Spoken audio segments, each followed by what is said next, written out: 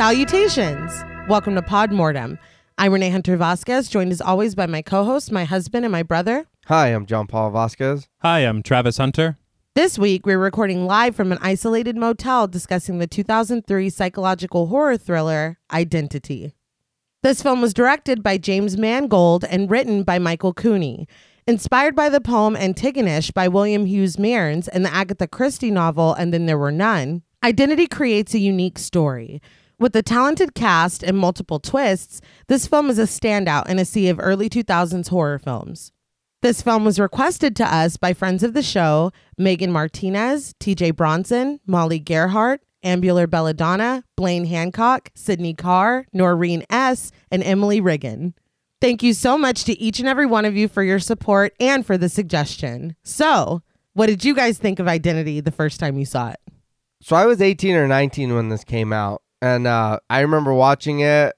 I don't think I seen it until it came out on DVD. Okay.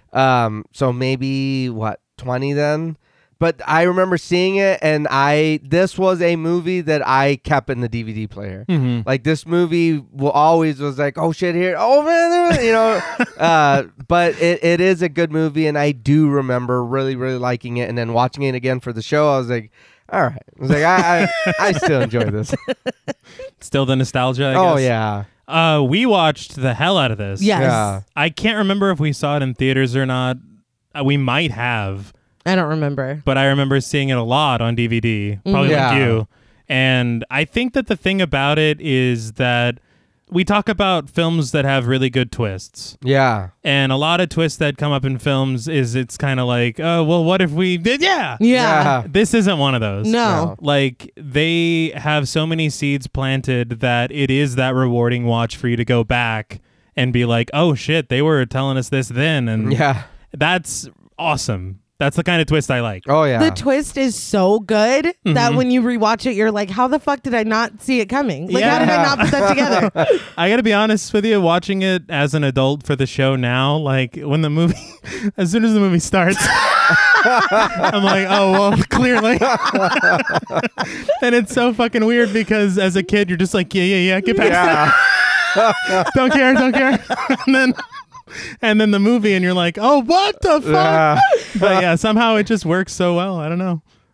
It's a very fun mystery. I think that's what I enjoy about it. It is that whodunit Yeah. element that I really like. For sure. And the cast. Oh man, Like we've already said it before, we love John Cusack in this house. Right. Fucking Ray Liotta. Oh yeah. I'm so sad Yeah. that he's gone. Yeah, He's still. one that I feel like I block it out and then I remember. So it's Yeah. like reliving it every time I think about No, it. it's very upsetting. sad. I do real quick. You're right.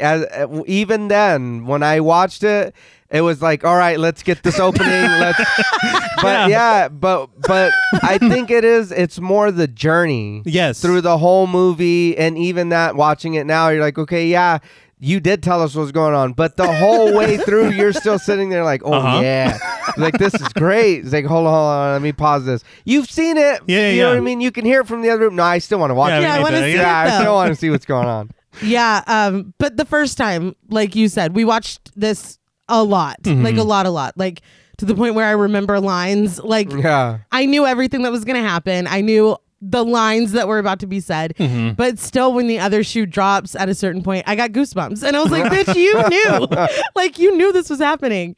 But it's just so funny that you mentioned the beginning, because when I was writing the script for this, I was like, wow. Hold on. Yeah. And we were all just like, opening credits, whatever. But yeah, it's fucking hilarious. But I love this. I loved it when I was a teenager. I love it now.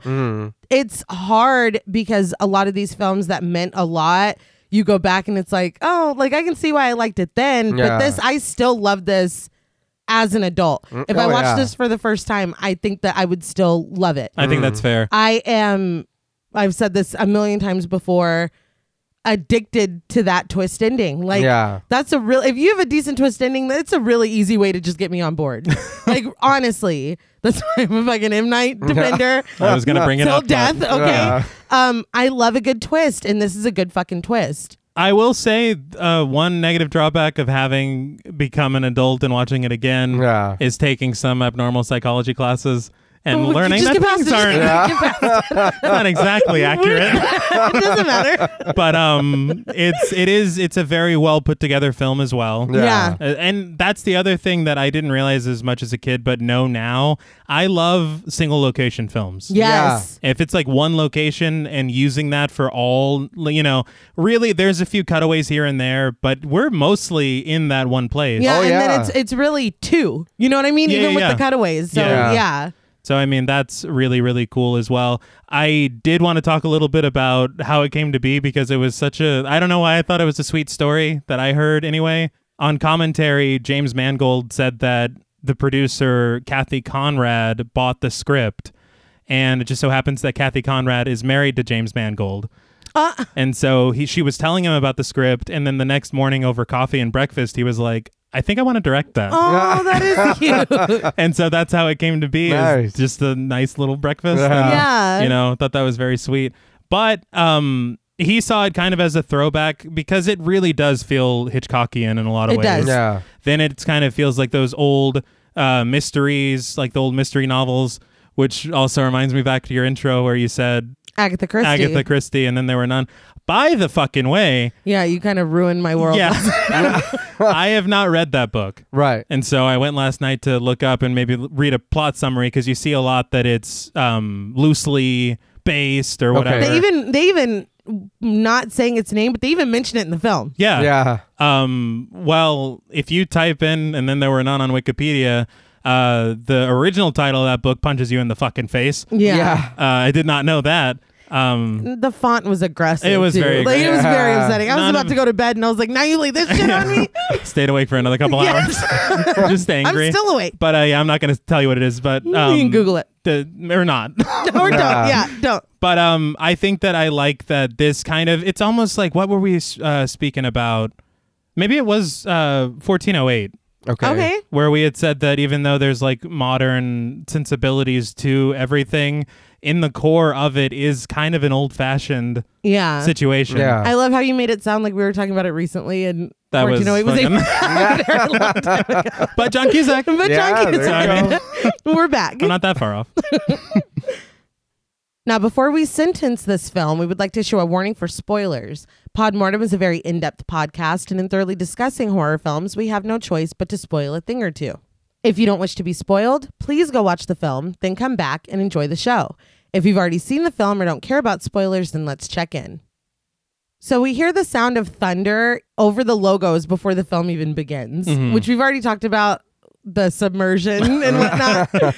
We love to see it. Very much. But as the credits roll against a black background, we hear a voice reciting, "As I was going up the stair, I met a man who wasn't there. He wasn't there again today. I wish he'd go away."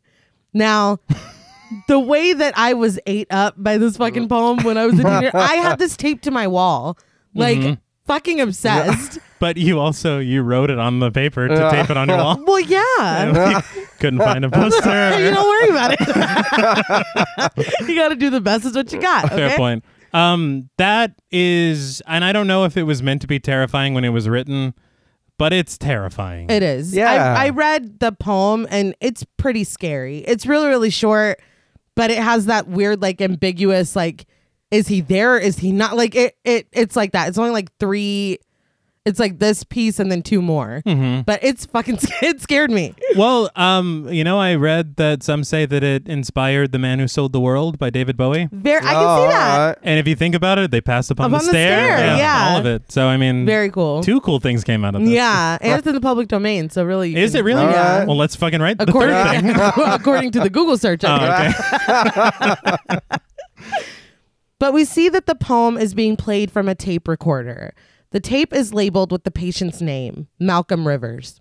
It plays next to Malcolm Rivers's patient files. Rivers's, right? Yeah. It is, but it just, you can say Malcolm's, you know? Malcolm's patient files. Cut that. A doctor's voice asks where he learned the poem, and Malcolm Rivers responds that he made it up. So he's a fucking liar. So no matter what we learn about this guy, worst of all, he's a plagiarist. Yeah. Okay.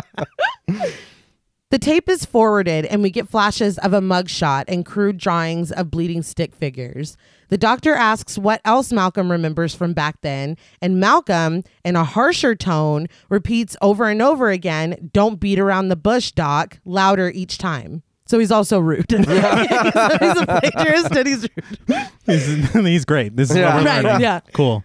Undeterred, the doctor asks what Malcolm remembers of his mother. We flip through paperwork on Malcolm's mother, Callie Rivers, multiple mugshots. Her record includes petty larceny, possession, sex work, parole violations. Malcolm repeats that he remembers his mom before finally saying, "I remember my mom was a whore." Jesus. So I feel the 3 strikes. Yeah. This guy's an asshole. We finally get the title card next to Malcolm's doctor's face as he looks over these files and paperwork.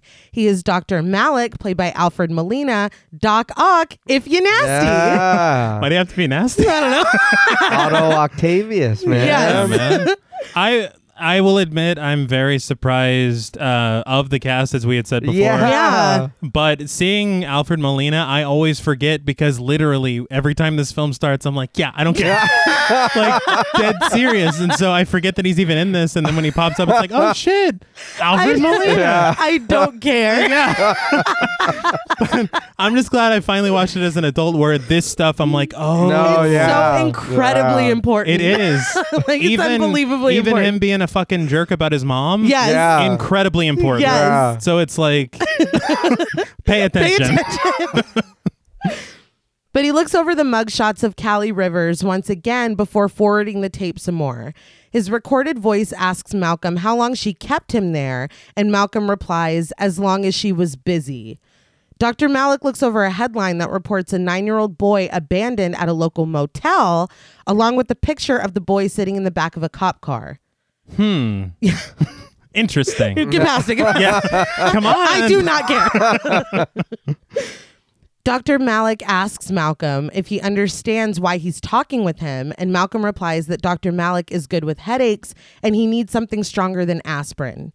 Dr. Malik flips to Malcolm's mugshot and we see him, Malcolm Rivers, played by Pruitt Taylor Vince. I feel like he's one of those actors that anytime he pops up, you remember him. Yeah. And this, he doesn't have a lot of time in this film, but I know as a kid, major impression. I was like, oh my no, God. Yeah. He uses every second he has. Yes, it's pretty remarkable. But Dr. Malik asks if Malcolm remembers the murders as he looks over brutal and bloody crime scene photos and autopsy reports. Malcolm simply responds that he remembers that Columbia is the capital of South Carolina. Dr. Malik forwards again, more horrible imagery from the photos cycling as he does, and stops on Malcolm repeating over and over, "Cuál es la punta de vivir?" And I did talk to my friend Sandra, and this is not the appropriate way you would say that, but in English, what is the point of living? Basically. So I did want to point out the thing about the capital of South Carolina. Yeah. Because that specific example does not come up. Right. Yeah. But the idea of it, Yes. Yeah. again, very important. Yes. To pay attention. You can just really forward that. Yeah. I was like, yeah, starring John Cusack. Yeah. Whatever. Yeah, whatever. we got it. Amanda Peet. Yeah. But Dr. Malik jots down source of evil on a notepad while his voice asks Malcolm on the tape, "Are you the person who murdered 6 residents of the Lake Worth apartments on May 10th, 1998? And Malcolm responds that that's his birthday. Yeah. You can really just forward the whole thing. The funny thing is that just above source of evil is something even more. Yeah. Like dead giveaway. Do you want to share or not yet? No. We'll save that. Yeah.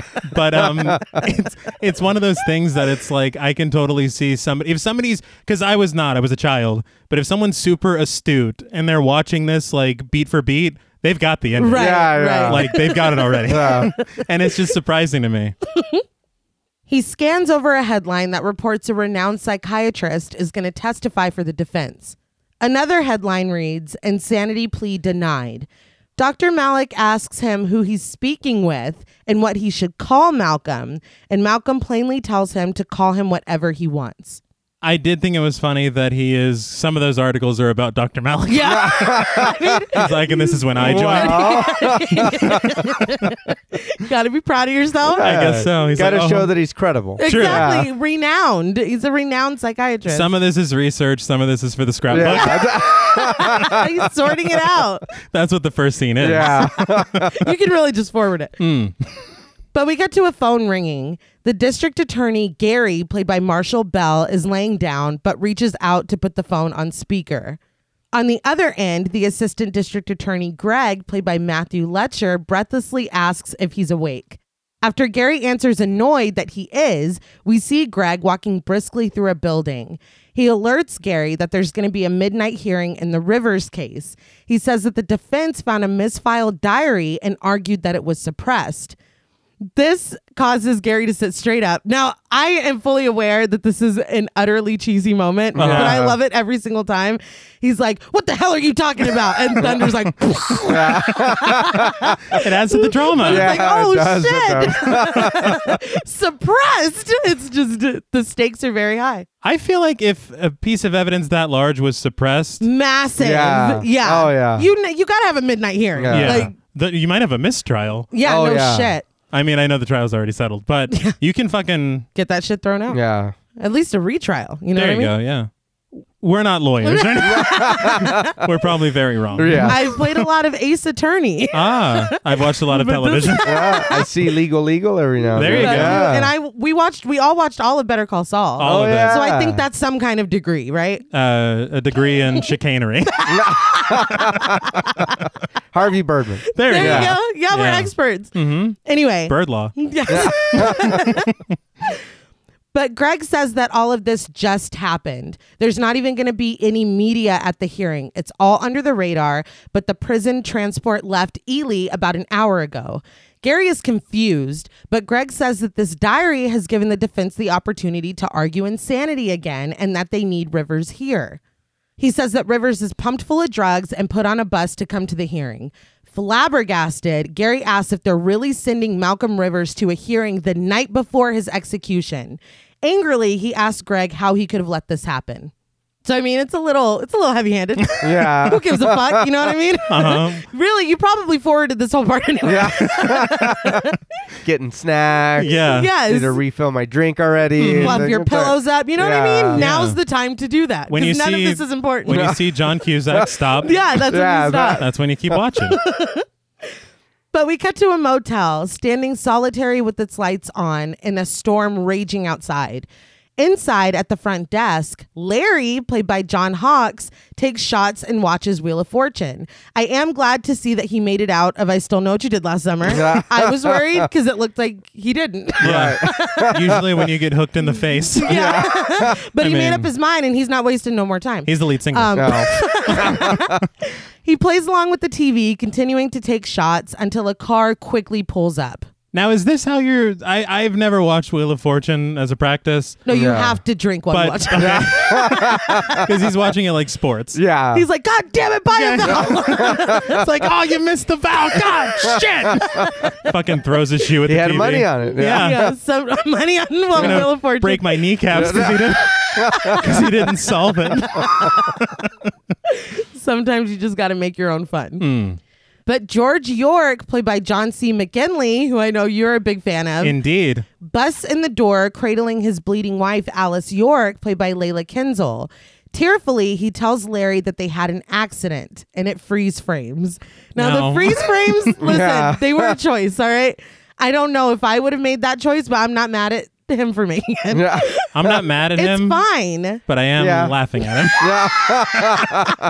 And star wipe. It's Yeah. because they happen very lot. often. Well, We got to take it back. yeah, We do. You got to take it back. I do remember that being one of the things I laughed at a lot when I was a kid. yeah. Because I don't know why, but just the audio continuing in his mouth just like wide open is pretty Yeah. funny. And it happens a lot. It Yeah, happens a lot. it does. I did want to say John C. McGinley, like to see him play this kind of character is very surprising. Yeah. Because 'Cause he's you're used to usually being mean and- yeah. sarcastic. Yeah. But he's very like He does a good job, though. Yeah. Right? Yes. Yeah, Scrubs. Yeah. He was a big fan of Scrubs. I was. He does a lot of stuff. Like, He really, does. this dude, I see him and stuff, and I'm like, man, he's just here and there. For years. Yeah, for Yeah. a long time. He's had a very good career. Oh, yeah. Good for him. We flash back to George driving with his family, Alice, and their young son Timmy, played by Brett Lore, in the rain. Timmy plays with very loud toys in the backseat until Alice asks him to stop. He's annoyed, but he listens. Alice asks if George is sure that he doesn't want her to drive, and he assures her that he's fine and she can take over after they stop later to eat. Suddenly, one of their tires blows, and George calmly narrates the steps to safely stop the car, following them as he does so until they are safely pulled over. In the rain, George inspects the tire and pulls out a zebra print high-heeled shoe. He holds it up to show Alice, who is still inside the car, that it was a shoe that gave them the flat, and then we freeze frame. Of course. Once again. All My Life by Foo Fighters plays as Paris, played by Amanda Peet, drives a convertible. It's not raining. It's not even nighttime yet. She puts a cigarette in her mouth and searches around for her lighter, but it freeze frames. Of course. As she remembers where her lighter is. I did want to say about that song. I remember being that age, and at that time, that was one of the coolest fucking songs I'd ever heard, like in my entire life. For real. I think Dave Grohl had a see-through guitar in the music video. Yeah. And that only made it cooler. But we cut to her wearing lingerie and diamonds, lighting candles on a pile of whipped cream. She seductively sings for He's a Jolly Good Fellow as we pan over to see that the mountain of whipped cream is actually on the chest of naked businessman played by Michael Hirsch, who was bound to the bed and really just generally happy to be alive. Yeah. Well, I guess he's got a fetish. He's like, I've always wanted to be a birthday cake. Yeah. Right. Can you do that for me? It's not even his birthday.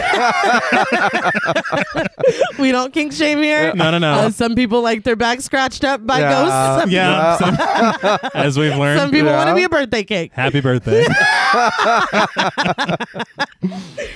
But after using the lighter, she slips it into her suitcase. I do want to call something out because I am unsure because it kind of slips in and out a lot during the movie. But when she's singing the song, she has a very, very, very thick accent. Yeah. It's here and it's not. It's here and it's not. When it's not, it is not. But she's like, nobody can. Like, she sounds like fucking Luann Platter. and then suddenly she's from California. Yeah. Not Luann Platter. She does. I'm serious. And then because I took notice of that because she really enunciated that. Yeah. And then later on, she's just Well, maybe Normal. maybe she's playing it up for the client too. maybe. But like right. because I'm even wrong. when Yeah. even when I want to be a Southern Even birthday when- cake. I am a red velvet cake. because even when she kind of has it when she's talking to people later, it's not like No. that. Yeah. It's not. So this is the only parents, unfortunately, of Luann Platter. That we Oh, sorry about that. But back in the convertible, Paris reaches into the back seat and opens the latch on her suitcase, causing light and sheer clothing to fly away. She reaches out toward them, but makes no effort to stop and collect her things. As lightning begins to strike in the distance, we see a zebra print heel laying in the road as Paris drives away. Now, okay, at my big age of 33 years old, I had to remember how old I was. It just occurred to me watching it for this show that shoe would not have flown out of that. No. No. Every other time I was just like, oh, man, she Yeah. lost all her shit. No, that doesn't make any sense. Doesn't matter. I just wanted to thank the movie for telling me how the shoe got there. True. Right. Right. Thanks. Yeah. 'Cause, I mean, We Yeah. freeze frame for a reason. Sometimes. but all that wouldn't have flew out. With Well, No. yeah, but who's counting? We are. No. Okay. So back with the Yorks, George replaces the tire that blew, and Alice stands over him with an umbrella. She asks him why they didn't get a better replacement, and he's kind of snippy, saying that they're expensive, and the whole point is that they need to save up to get Timmy into the right school. Does he mean like college? I don't know. Timmy's 'Cause- quite young. Buy a tire. Yeah. If Yeah. we're doing that, that's like 12 years away. Yeah. Alice, trying to calm him, asks what she can do to help, but he just takes a breath and assures her that he's fine. Timmy knocks on his window inside the car, and Alice goes over to him smiling. It was funny because I kind of thought she was holding the umbrella for George because he's working in the rain. And she's just like, we'll see ya. Yeah. He said you're fine, Ben. It's like, you don't need this either. But Timmy places his hand against the glass, and she places hers against his on the opposite side. He pulls his hand away and just smiles at his mother before scooting back in the seat.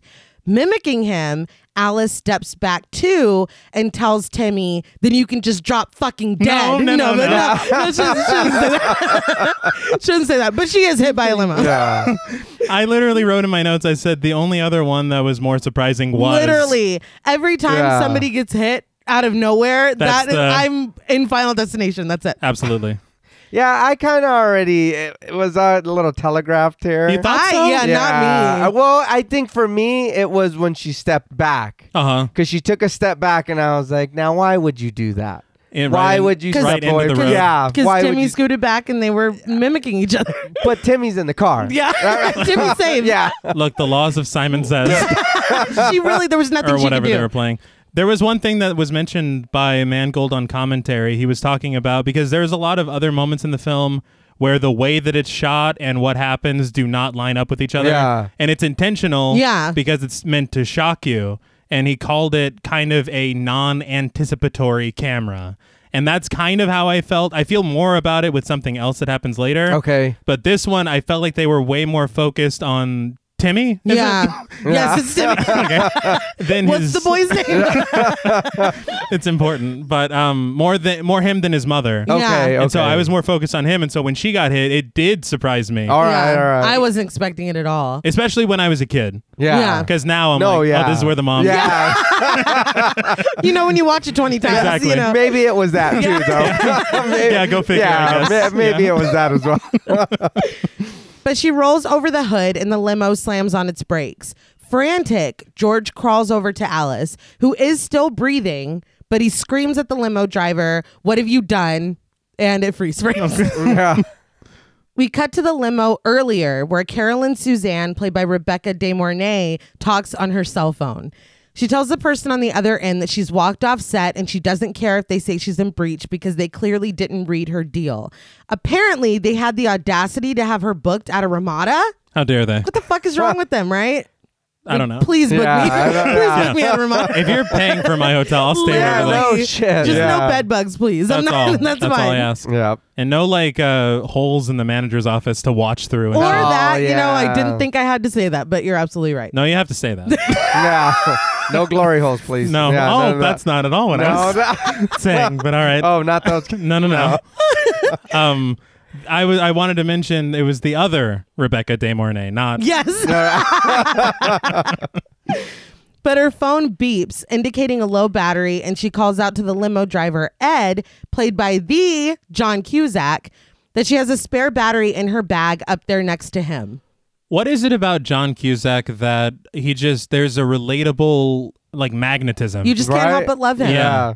Even when he was younger, like even in the 80s stuff. Like I Yeah. don't know, you just love him. They had said on commentary he was the first actor of this ensemble that was cast. Yeah. And if you're building your cast No around shit. John Cusack, Yeah. you're in a good spot. I'm Oh, in. yeah. yeah. But Ed asks which bag, and she specifies, annoyed, the Louis Vuitton duffel. He reaches in, still keeping an eye on the road as she touches up her makeup in the back seat. He asks exactly where in the bag it is, and she yells at him, telling him to use his fucking eyes because it's in the side pocket. Couldn't do it. Her Yeah. hands are free. you know? Yeah. It was like when Mr. Burns was making Smithers pedal. Yeah. He's just chilling. After he got stung by the bee, it's like, dude, fucking do something. You're not doing anything. He's looking into the bag as she yells at him, but he looks up just in time to see Alice York standing in the road right before he hits her. She crashes into the windshield and rolls over the top of the vehicle. He is in disbelief, but snaps back to reality when he hears George screaming. I do want to point out, I don't know if it's in John Cusack's contract, Does he have a toothpick in every film that he's in? That's a good, that's a good As soon as I question. saw it, I was like, you're just Mike Insland again. Yes. He starts to get out of the car, but Carolyn grabs his jacket, stopping him. She says that if he helps them, then he's assuming responsibility. What? He is. He Yeah, says that he is responsible. And he's like, let go of me. And pulls Well, away I from mean, her. she was being an asshole and Yes. bothering him Yeah, while she's he's a piece trying of to shit. drive. Yeah. hmm I don't know if you heard, but she literally grabs him and says, "No, fool," which is a lot. That's a lot. It's a bit much. But he steps out into the rain, pleading with George to let him take a look at Alice. George, self-soothing, begins to recite the textbook laws of the steps to take if any motor vehicle operator is involved in an accident. Timmy walks over to them, and Ed asks if there are any towels in the car. Timmy just stares at his mother, and Ed scoops him up, taking him to the York's car to help him look for towels. Ed leaves Timmy in the car and returns with a towel for George, who is still rocking and reciting to himself. Ed goes back to his limo and tries to open the back door, but it's locked. He yells at Carolyn inside to open the door because they need to use her phone, but she yells no. Ed immediately snatches up the tire iron that George was using and bashes the window open with it. He leans inside, demanding that she give him the goddamn phone. She hands it over, but says that it's dead. Could have said that before. Yeah. Because no just makes you sound rude. Yeah, no shit. She Like- was not trying to be involved in any way. She didn't even want the guy driving her who did it to be involved in any way. Also true. No, fool. Remember? Not only that, this is a little something too later, and I know it's really small, but I remember in 2003, if my phone got wet, it was fucked. Oh, that's So true. Oh, I that's don't know true. why you're bringing this phone out into the rain like that. We need it right Because now. my Nokia, That's it. it was a brick, Uh-huh. and if it was wet, it was literally a brick. Yeah, it did nothing. You yeah. couldn't even play Snake anymore. Yeah, no, It's over. that's sad. That's, Yeah. Yeah, that's the real tragedy. Yeah. But we switch back to Paris, who comes to a dead end when she finds the road in front of her completely flooded. This, too, it never occurred to me why she hasn't put her hood up, because it is pouring rain Yeah. at this point. Yeah, I was very confused by that as well. I don't know. Hood, top, Roof. roof. Yeah. Whatever. You know what the fuck I mean. The hood is where the... Yeah, that's Yeah. where the vroom is. I know cars. But she backs up wildly, slamming into a light pole and causing it to sway and spark. The limo pulls into the motel with Carolyn up front with Ed and the York family in the back seat. George busts in again, telling Larry that there was an accident and asking if he can use the phone. He lays Alice down on the couch and Ed walks in with Timmy. Larry checks the phone for connection, but says that the lines are down, and it happens sometimes in the rain. He tells Ed about a 24-hour emergency center 30 miles away. Ed sits Timmy down in a chair, but Timmy can't take his eyes off of Alice. Ed cautions George to keep pressure on Alice's wound and says that he'll be back with an ambulance. He goes back out to the limo and takes Carolyn's suitcases out of the trunk and tosses them in front of the motel. He does the same with her bags in the front seat. He apologizes to Carolyn, saying that this is a step down from the Ramada, which I love that his petty ass was just sitting up there listening to her Yeah. complain. I can't believe This this fucking shit. bitch, dude. But this is going to have to do, he says. She yells at him, asking if he's out of his mind because she is not staying here. She reminds him that he works for her and commands him to get her bags and get back in the car. In response to this, Ed drags Carolyn out of the limo and sets her with her bags in front of the motel. This bitch says that she knows a bleeding person has a medical condition, but so does she. Her lung walls have depleted cilia, and staying here might cause her to asphyxiate. Wow. I don't think that's... Yeah. I just want to like punch her in her face. Ed does not break his stride or listen to anything that she's saying. He simply gets back into the limo and peels off. We cut to Paris as her convertible slows. She pleads with it to keep going, but it finally slows to a complete stop. She sees a pair of headlights coming toward her and gets out of her car, rushing toward it to flag it down. When the windows roll down, it's Ed who agrees to give her a ride. In the limo, Paris notices the book Being and Nothingness by Jean-Paul Sartre, which is interesting. I've never read it, but Just the title. Yeah. It seems to be a book on, existentialism and self-deception and, Right. the journeys of such things. I Once don't- again, interesting. Yeah. You're tripping over I'm yourself. tripping over myself. Interesting. Indeed. They exchange awkward looks before she asks if he knows that he's going east. He says that he does because this is the way the hospital is, and she tells him that it's a dead end because it's flooded, but he says that he has to try. And this is, again, something I caught as an adult watching, Yeah. is we learn why it's important that he has to try. Yeah. And before it was just like, oh, he's just, being the good Samaritan. Also, he did hit her. That was... He did. Yeah, he kind So of it's was kind the of cause. Yeah. He's like, my charges might increase. So we need I to gotta get her. I gotta do everything I can. Back at the motel, Larry makes a copy of Carolyn's ID and tells her it'll be $30 for the room. He pauses before giving her ID back, looking at the card and then back up at her before asking, "Hey, didn't you used to be that actress?" Damn. You know Yeah, I know. what? She needed to be put in her fucking she place did. a little bit. Yeah. But that's hurtful because even the look It on her is. face, she's like, yeah, Yeah, I was. I did used to be that actor. She says yes. Mm. He picks up the key to a room, but before he can hand it to her, she asks if it's a nice room. She says that she does plan on leaving soon, but she would still like a nice room. She takes a $50 out of her wallet that is stuffed with cash and slides it over to him with a huge diamond ring on her finger, insisting that she get his nicest room. Larry looks down at the 50 and then at the stack of money still in her wallet before handing her the same key Yeah. that he already had, insisting that roommate is very cozy. Wow. I don't know why. There's something about John Hoggs. He is just so great in this role. He Yeah. really, really is. But back at the limo, Ed sees that Paris was telling the truth. He wades in the deep water before returning to the limo that is now stuck in the water. Now, Right. hold on, though. I know she said it was flooded, but you let this man drive off the fucking street into Apparently. this hole. Yes. Told you. She's like, You this is couldn't his, have said, this is slow his down, slow decision." down. Right here's the hole. What if the whole Hold on. time he's like, I'm trying not to catch a rap? Yeah. And then she's like, all right, fine, fuck it. Fuck it. There's a ditch. It's a giant. You know what? You'll learn. Go Yeah, ahead. you'll find out when you're Go ahead. halfway in it. Piece of shit. Thanks for picking me up, by the way. You're very kind. It's very wet out there. But she reminds him that she tried to tell him. A pair of headlights approaches and Ed waves them down, warning them that there is no way through. He's like, trust me. Yeah. 'cause I learned the hard way. way. And now I'm going down for murder 1. Yeah. I'm fucked. I'm Yeah, so it doesn't matter what you do with me. Can you give her a ride back to the...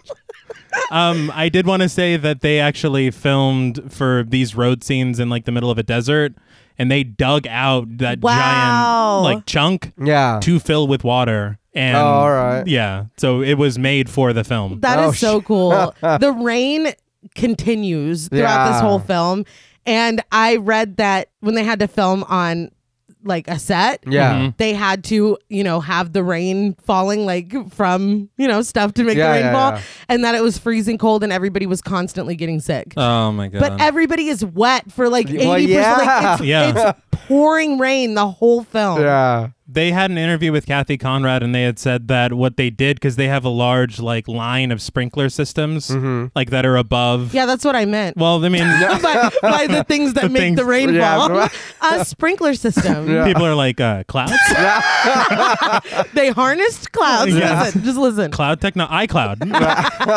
But the sprinkler system they had, because interestingly, whenever it's almost like you use cows as horses or whatever. Right. Yeah. On The Simpsons, because if you do like actual rainfall the way it is, as close together as the particles are, it looks like mist on All film. right. Right. And so they had to space out the sprinklers. And so what they were told is that when you space them out, it'll look like rain on film and your actors won't get as wet. Only Well. one of those things is true. Yeah. It does look like rain though, It and does. it looks It natural. does. It really does. But inside the car, Jenny, played by our beloved Stokely herself, Ah. Clea Duvall, Love her. wakes up her husband, Lou, played by William Lee Scott, as she stops next to Ed. Jenny rolls down the window and Ed asks if they have a cell phone. I was like, oh, remember when it was like, do you have a phone? Yeah. I love that. Remember on Scream when that was incriminating? Yeah. He What are you has doing a with cell that? phone? It reminds me of On Perfect Blue when they were like explaining the internet. Yeah. Like, I love this shit. It's like, I don't get any of this. But Lou is less than friendly, asking who wants to know when it's like, obviously me. I just asked you. Ed says that there's been an accident, and Lou says that they don't know him and they don't see any accident. Ed leans in past Jenny and grabs Lou. He tells him that he's had a really fucked up, really wet, very bad fucking day. So if they have a cell phone, he needs it. Lou's like, we don't have a cell phone. So if you could let go of me now, please. He's just the worst. He's fucking trash. I did laugh because even in the situation, Ed was very calm. Yeah. Whenever he first asked He was. him, and he was like, there's been an accident, Yeah. etc. But as soon as he is at the window, Lou is like, slow down. Yeah. It's like he was as clear as he could be. Yeah. Especially, dude, he's being pelted with rain. Yes. Yeah, no He shit. just murdered a lady. Not he just maimed a lady. True. It just all it does is set you up for how annoying and ridiculous Lou is going to be. You know, Lou is yeah. trash. Yeah. Paris unloads her bags out of the limo, which I thought was a bit presumptuous. Yeah. She's just like, oh, they'll take us. Well, I mean, they kind of have to. Yeah, no shit. But she makes her way over to Ed and peers in the car. Ed says that since they don't have a phone, he's going to need them to give them a ride in the opposite direction. Jenny says that it's flooded even worse back that way. But when Lou sees Paris, he tells Jenny to pop the trunk and let them in. Yeah, what the fuck was... He's trash. Yeah. She looks at him in disbelief and he insists that she just let them in. Ed returns to the limo and grabs his gun out of the glove compartment as Paris gets in the back seat of the car. Lou looks her up and down before asking how she's doing, and Jenny does not look happy. It's just so disrespectful. Yeah. It is. Like, it's 'Cause unbelievable. It's not like, oh my God, they're stuck out in the rain. Just fucking let him in. Like, Yeah, it was yeah. like it was a hard no. Yeah. Well, he's making him let go of him. He's like, hold on. Yeah. Wait a minute. Yeah. Who is A hard no and a hard on. And I was like, all right. Just switch? Yeah, you can God get in. damn it, Yeah. Switch 2 letters. And well, he's like, he didn't say that part, Ed. Yeah, I was like, what? You should have been clear. Should have led with that. But the group returns back to the motel with no good news. Ed reports that he got his limo stuck in a runoff, and Larry reports that the phones are still down. Ed says that both sides of the road are completely flooded and explains the people that he brought back. Jenny and Lou gave them a ride, and he found Paris stranded. Larry stares at Paris, ignoring Ed when he asks if there's a back way out of the valley. He's like, is she a hooker? It's like, dude. Yeah, it's rough. And he has an accent for a moment that he doesn't have She a later. hooker? Yeah. Yeah. What the fuck is this? Who are you? But what does that have? What the Nothing. fuck does that have to do Has with anything? literally nothing to do Nothing. with it. But it does feed into. yeah, but we'll talk about it later. Right. Ed is annoyed, asking again if there's another way out of here. Larry says no and tells him that the Yorks are in room 4 when Ed asks how Alice is. So Ed takes off in that direction. Inside the lobby, Jenny looks at pamphlets of Native American tribal tombs while Lou looks at Paris's ass as she steps up to the counter. Larry is immediately rude, telling Paris that they don't rent rooms by the hour. Paris takes this in stride, though, and asks if they're still serving food. He invites her to check out the vending machines around the corner. He looks past her to Jenny and Lou, telling them that he'll need IDs for check-in and that the rooms will be $30. Paris draws his attention back to her, telling him that she's speaking with him and she'd appreciate it if he looked at her. He tells her that he doesn't like looking at trash. I don't know why his word choice made me laugh. Yeah. I don't like looking at trash. I'll do it. Yeah, if I have to. But Well, there is no need for him to be acting like this. No, he's disgusting. That too. I mean, I know. I get it now. You know what I mean? I know Exactly. why. But Yeah. Right. but watching it, you're like, why? Why Yeah. all this Yeah. hate? For what? I don't like looking at trash. And it's from Jump. Yeah. Yeah. Oh no. Yeah. She Right gets away. out of the car, and then he's like, "What the fuck? She a hooker? Yeah. Hey, yo, gabagool. What? Were you talking to Gabagool?" That's Ed's nickname. Oh, okay. They go way back. Apparently. Ed comes into the room where George presides over Alice, laying in the bed. Timmy stands behind his father. Ed tells George that he doesn't think they're going to be able to get out of here, but George ignores him. He says that Alice just keeps shaking, but Ed explains that Alice is in shock, and he asks if he can take a look at her. George steps aside, and Ed inspects the wound on her neck as she continues to shake. He asks George if Alice packed a sewing kit. Outside, Jenny and Lou get to their room, room 6. Jenny jokes that at least they got a good number before Lou slams the door, causing the 6 to fall and become a 9. I don't know why I thought that was gonna like come into play later. Yeah. Like as a trick or something, like, oh no, they're in room 9 or something. Yeah. Not Never. really. Not really. It just shows that the motel's shoddy. In the lobby, Ed looks through a drawer in search of a sewing kit. He pauses on a framed photo of a man holding up a fish on the desk. Well, he's not holding the fish on the desk. The photo's on the desk. Yeah. The man in the photo is holding a fish. On the lake. On the lake. The lake is not on the desk. No. Now everyone's confused. Anyway, he looks at the photo before noticing another car pull up. Outside, Larry notices the car as well. I never caught the photo of Me neither. him having seen neither, it neither did I. ever. Back in room 6, as Jenny begins to unpack a bag, she abruptly stops. She asks Lou if he felt that, and when he asks what she means, she only replies, cold. I understand. I think they're trying to establish that she has some kind of like perceptiveness, Okay. ability of some Right, kind, but it doesn't help that they just came in from the rain. Of course you feel cold. Yeah. She's like, turn the AC off. Yeah. Fucking That's number freezing. one. But it's supposed to be insinuating, Yeah. but also is kind of a red herring. You know, Yeah. There's a don't- lot of red herrings. Just get past it. Forward that part. All right. How much of this movie do you want me to watch? That's what I'm asking.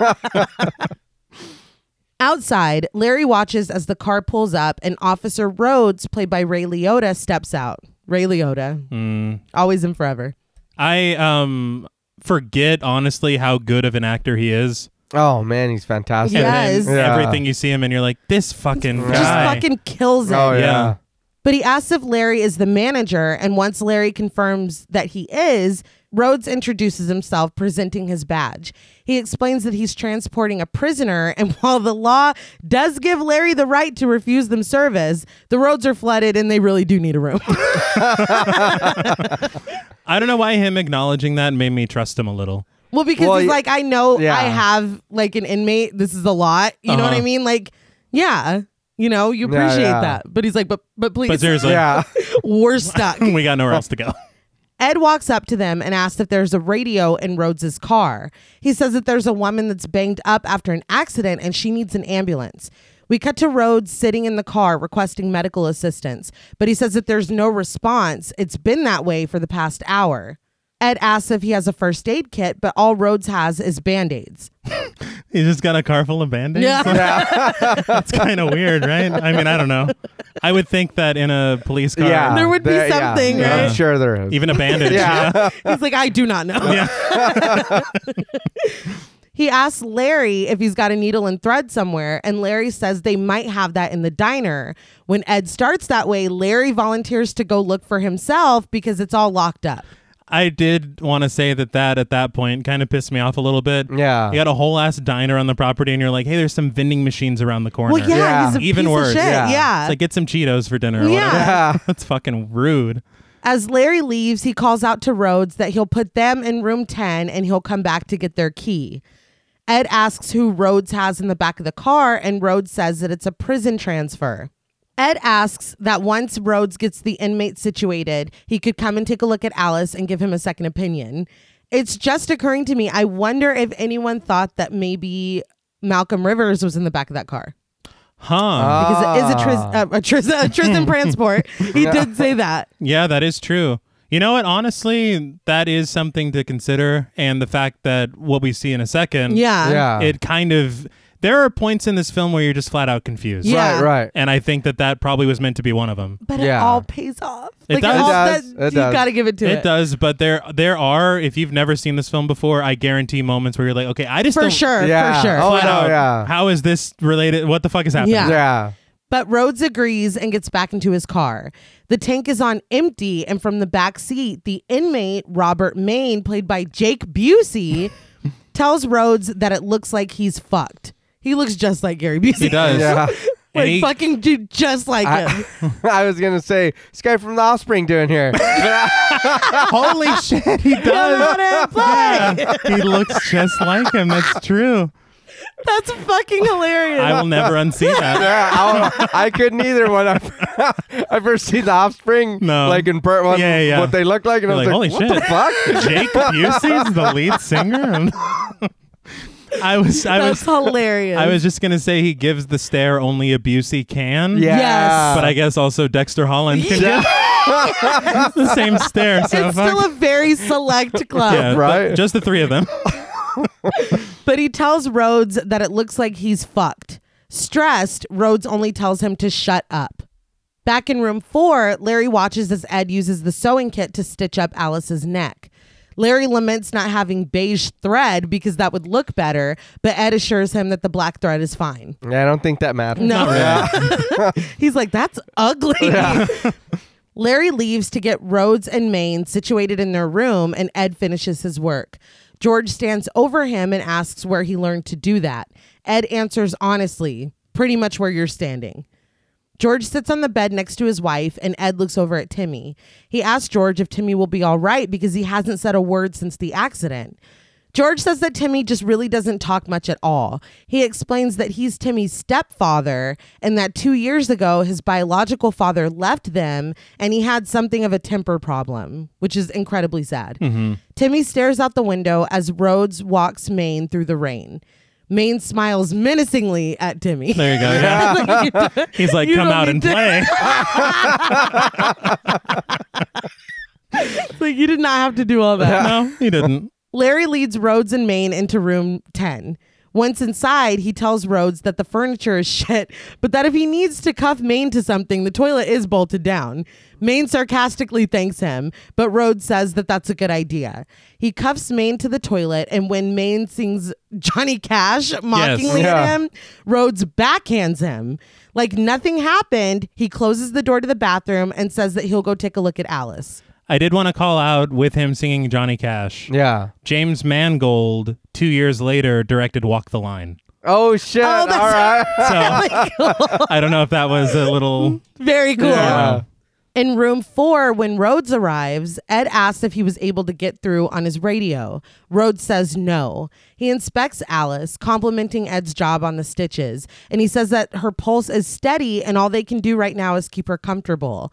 Ed proposes that they take turns on Rhodes's radio, but Rhodes is like, no, I can manage. Was that weird? Yes. It was rude. Okay. Yes. But I mean, like with some cops, like, and you see it when you read like true crime stories and stuff, they're very like territorial and like, I got this, I can handle it. That's why like a lot of cases don't get solved because they don't share with other cops. So like I can kind of see where he's like, I don't need somebody else helping me. Like I can check a radio by myself. Yeah, but I would think that if he's at least in charge and he's Ed, you know, you see that Ed's there Yeah, taking trying charge. to Yeah. help. It's like, okay, then I need to cooperate with him, or they seem to respond well to him.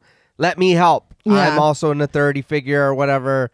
But yeah, I thought that was really weird when he's like, no, I'll do it. Yeah. He's like, man, Why? fuck you. Yeah. And honestly, it's only helping you because then it means you don't have to be out there Yeah. for the whole time. Yep. Get some sleep. I'll check the radio Yeah. from 3 to 5 and then... Yeah. And then we switch off. Yeah.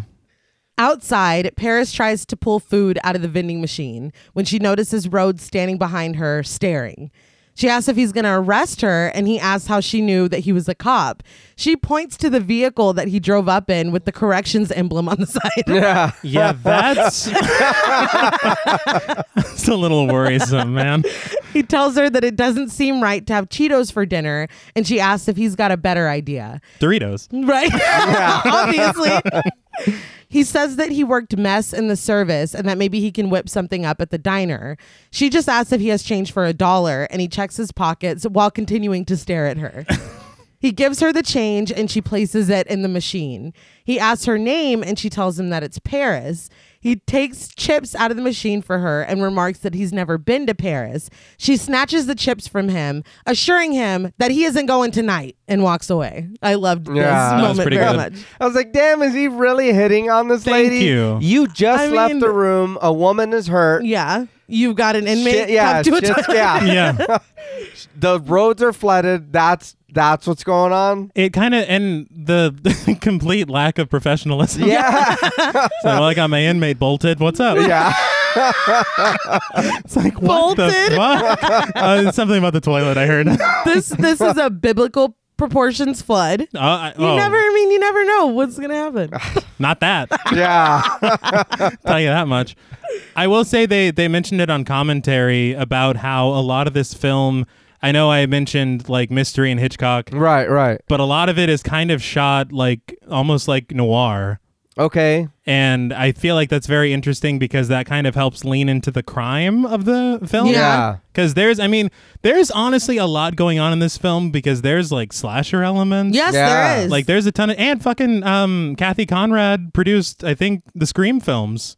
Get the fuck out of here. So that might have been why Yeah. she was like, this whodunit shit is really Yeah. fun. Let's do more of Yeah. that. Nice. But yeah, I like Paris. There is a deleted scene when Jenny and Lou get to their room, and she's basically telling him he has to stare at the couch. He has to sleep on the couch because he was staring, as she says, at the hooker's tits. And he's like, I wasn't staring at the hooker's tits.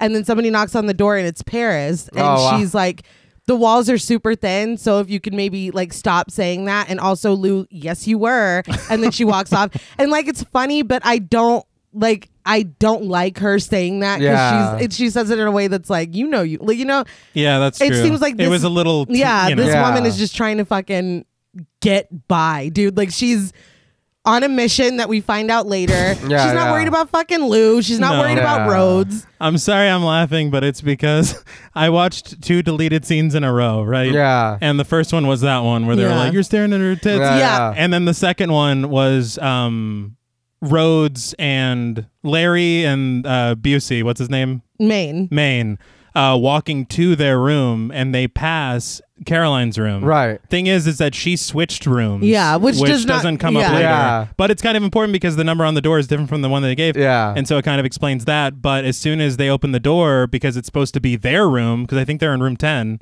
Maine looks at her and he just goes, nice tits.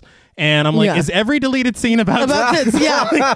what is going Okay. on? And then there's Yeah. another What the one where fuck? they're searching the hotel and they just find Paris sitting on the toilet. Yeah. I'm Oh, like, none of this was I needed. almost thought you were going to say they find a pair of tits. It's like, Just all right, sitting yeah, on the it's like- floor. It's so strange. Yeah. And it was so funny because they had that where they find her in the toilet and it's Larry and Ed. And she's like, I better hear beeping noises when you back the fuck out of here. And James Mangold he goes, now I loved that joke. But he's like, but it did. We didn't need it. I was like, you loved it? It's a strong word. That's for a lot. Aggressively early 2000s joke. Remember when June said that and Walked the Line? Oh. I'm just kidding. Really? Just kidding. Did you say it in a Luann Platter accent? He's like, we are working that joke in somewhere. Yeah, we gotta figure it out. I'm not ending my career without. Right. But yeah, I love this moment for Paris with Yeah. Rhodes. I just liked it. Plus, I was almost named Paris. That is true. Fun fact. But anyway, in room 4, Timmy sleeps on the couch. George sits next to Alice, pleading with her to be strong because both he and Timmy need her.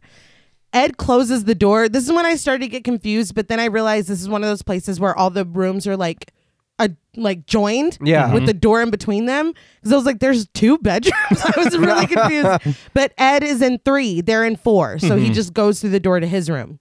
He takes a pill holder out of his jacket and opens the slots for 2 days. He Yeah. dumps them into his hand and swallows them. In the office, Larry rummages around in the dark. He takes a stack of letters and the framed photo of the man with the fish and hides them away in a drawer. Interesting. Mm-hmm. He doesn't know it's already been seen. Yeah. In Paris's room, room 7, she opens a box full of cash in her suitcase before closing it back up. Now, her room is joined with Jenny and Lou in 6. In 6, Lou is laying on the couch watching Paris's shadow under the door. Is everybody hiding something here? Yeah. Or is it like what? Everybody's got a secret. Yeah. Jenny calls over to him from the bed and he ignores her. So this like makes sense in that deleted scene where she's like, no, I'm mad at you. You're Yeah. sleeping on the Yeah, couch. yeah. But without that scene, it really makes Lou look a lot worse. Yeah. That she's like come to bed and he's like, no, I'm gonna watch her shadow. You know what I mean? Like, but I think that what are you getting out of that? I don't know. Just like knowing she's in the next room is fucking creepy. Oh, but yeah. like, Weird. I feel like it serves. I think the story better without That fight. the fight, Yeah. without Jenny kind of putting her foot down. And like this dude is such a fucking asshole that he's like pretending to be asleep Yeah. because he doesn't want to go to bed with her. Like I like that better. Oh yeah. And it kind of makes Jenny look like a jerk if she's calling Paris that as Yes. well. Yeah. Oh Yeah. yeah. So to have her never say that, that's good. Yeah. One But thing like she clearly saw that he is like checking her out and Yeah, being disrespectful. But yeah, I don't like either that she No. said that. One thing I will say is that as they were doing this montage of everybody having like something to hide, Yes. Yeah. it made me think of that part in The Hateful Eight where he's like, that's why this chapter is called Dahmer Goose Got a Secret. It's like everybody's got a fucking secret. Like, I don't know. It's funny to me because it only like leads to like more and more twists. Okay. Yes. Yeah. Because this film doesn't just have the one. Oh no, yeah. No. not at all. In room 10, Maine tries to break the pipe that he's cuffed to so he can free himself. It's funny that you mention it that way because this is like a montagey shot and everybody Yeah. is like doing something shady. Like, holy shit. Yeah. I was watching. I was like, what the fuck? I'm afraid of everyone. Yeah. You can't trust. And that's the thing. Yes. Yeah. They don't yeah. want you to trust anyone. But Rhodes sits pondering before standing up. There is a hole with a huge blood stain on the back of his shirt. It's only visible for a moment before he hides it again with his suit jacket. He steps out into the rain, closing the door behind him. It was at that point that I was like, oh, so Rhodes is a goddamn ghost. You want to know? I remember I was like, what if like he got shot and he survived and he wasn't supposed to, and that's just like his lucky shirt that he Yeah. wears? I've made a whole backstory. He didn't wash it? Or No. his lucky. He got shot while wearing it. But he lived. But he got shot. I'm never wearing that fucking shirt again, dude. No, it's one of those if the bullet was a centimeter to the left, you would be paralyzed. Uh-huh.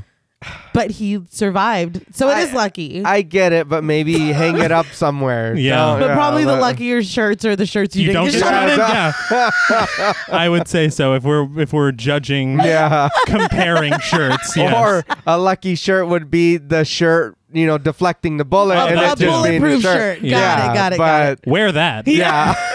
Jesus Christ. I figured now would be a good point to talk about the motel itself. Yeah. They had a choice of either filming on location or filming at a soundstage. Mm-hmm. You'll notice a lot of those scenes that were shot previously on the road. Right. Those were on location. Okay. But there are also some shots of the motel that are shot on location, and they built like a facade of the front. All right. And so the way to tell is if you see things past whoever is facing the street, you see parts of the street, it's on location. No, okay. If you just see black, it's the soundstage. All right. So it all kind of right, helps you. Yeah. Because there are some moments, like whenever they first arrive at the motel and then Ed is talking to Larry, where Yeah. Ed's shots are on location, Larry's shots are on the set. That's amazing. Yeah. And you're going back and forth. You don't even realize it. No, hell no. Super seamless. But the motel itself that was built on the set was built by the production designer. His name's Mark Friedberg. He did Joker.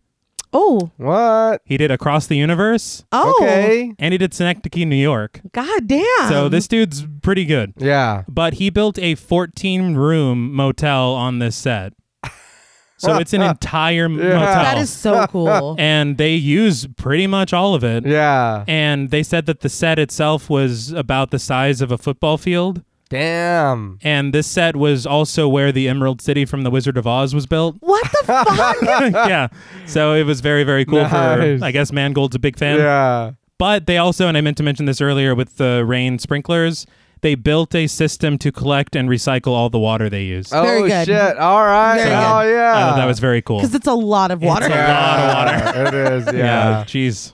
In Carolyn's room, she monologues to herself in the mirror as she takes a shot, practicing telling her agent that she can't work under these current working conditions. Her cell phone beeps and she takes it off of its giant charger. She steps outside her room, checking for a signal before going back into the bathroom and ripping down the shower curtain. Holding it over herself, she wanders around the property, finally getting 1 bar, then 2. She follows the signal further out of sight, and she tries to make a call, but is dismayed when it doesn't go through. She's distracted, though, when she hears creaking. It's an old forgotten sign, and she focuses back on her phone. Suddenly, someone advances on her, and she screams, the clear shower curtain now red with blood. Okay, so just a couple things here. Firstly, it was kind of funny to me thinking about how reception used to be, I guess. Yeah. Yeah. Oh, yeah. Like, because holy shit, She's chasing it. that's Yeah. awful. It was bad. Okay. Yeah. I can speak from experience. Yeah. I do want to say that with obviously people coming out of the rain to stop at a motel, obvious Psycho references, Right. Yeah. and now we have a bloody curtain from the shower. Oh, very good. Yeah. So it's like, all right. Again here, she's not holding the phone under the curtain. She's not. It's just out in the water. Yeah, of course it doesn't work. It's wet. You broke it. You've yeah, ruined it. yeah. It's no good. You're lucky you have 1 bar. Yeah, I like listening to music when I'm in the shower. Uh-huh. So I'll take my phone with me. And because of the pop socket on the back, I can kind of post it up where there's like a little bar for the towels. Uh-huh. So I was like, all right. But it's able to get wet. It's Yeah. not going to hurt the phone.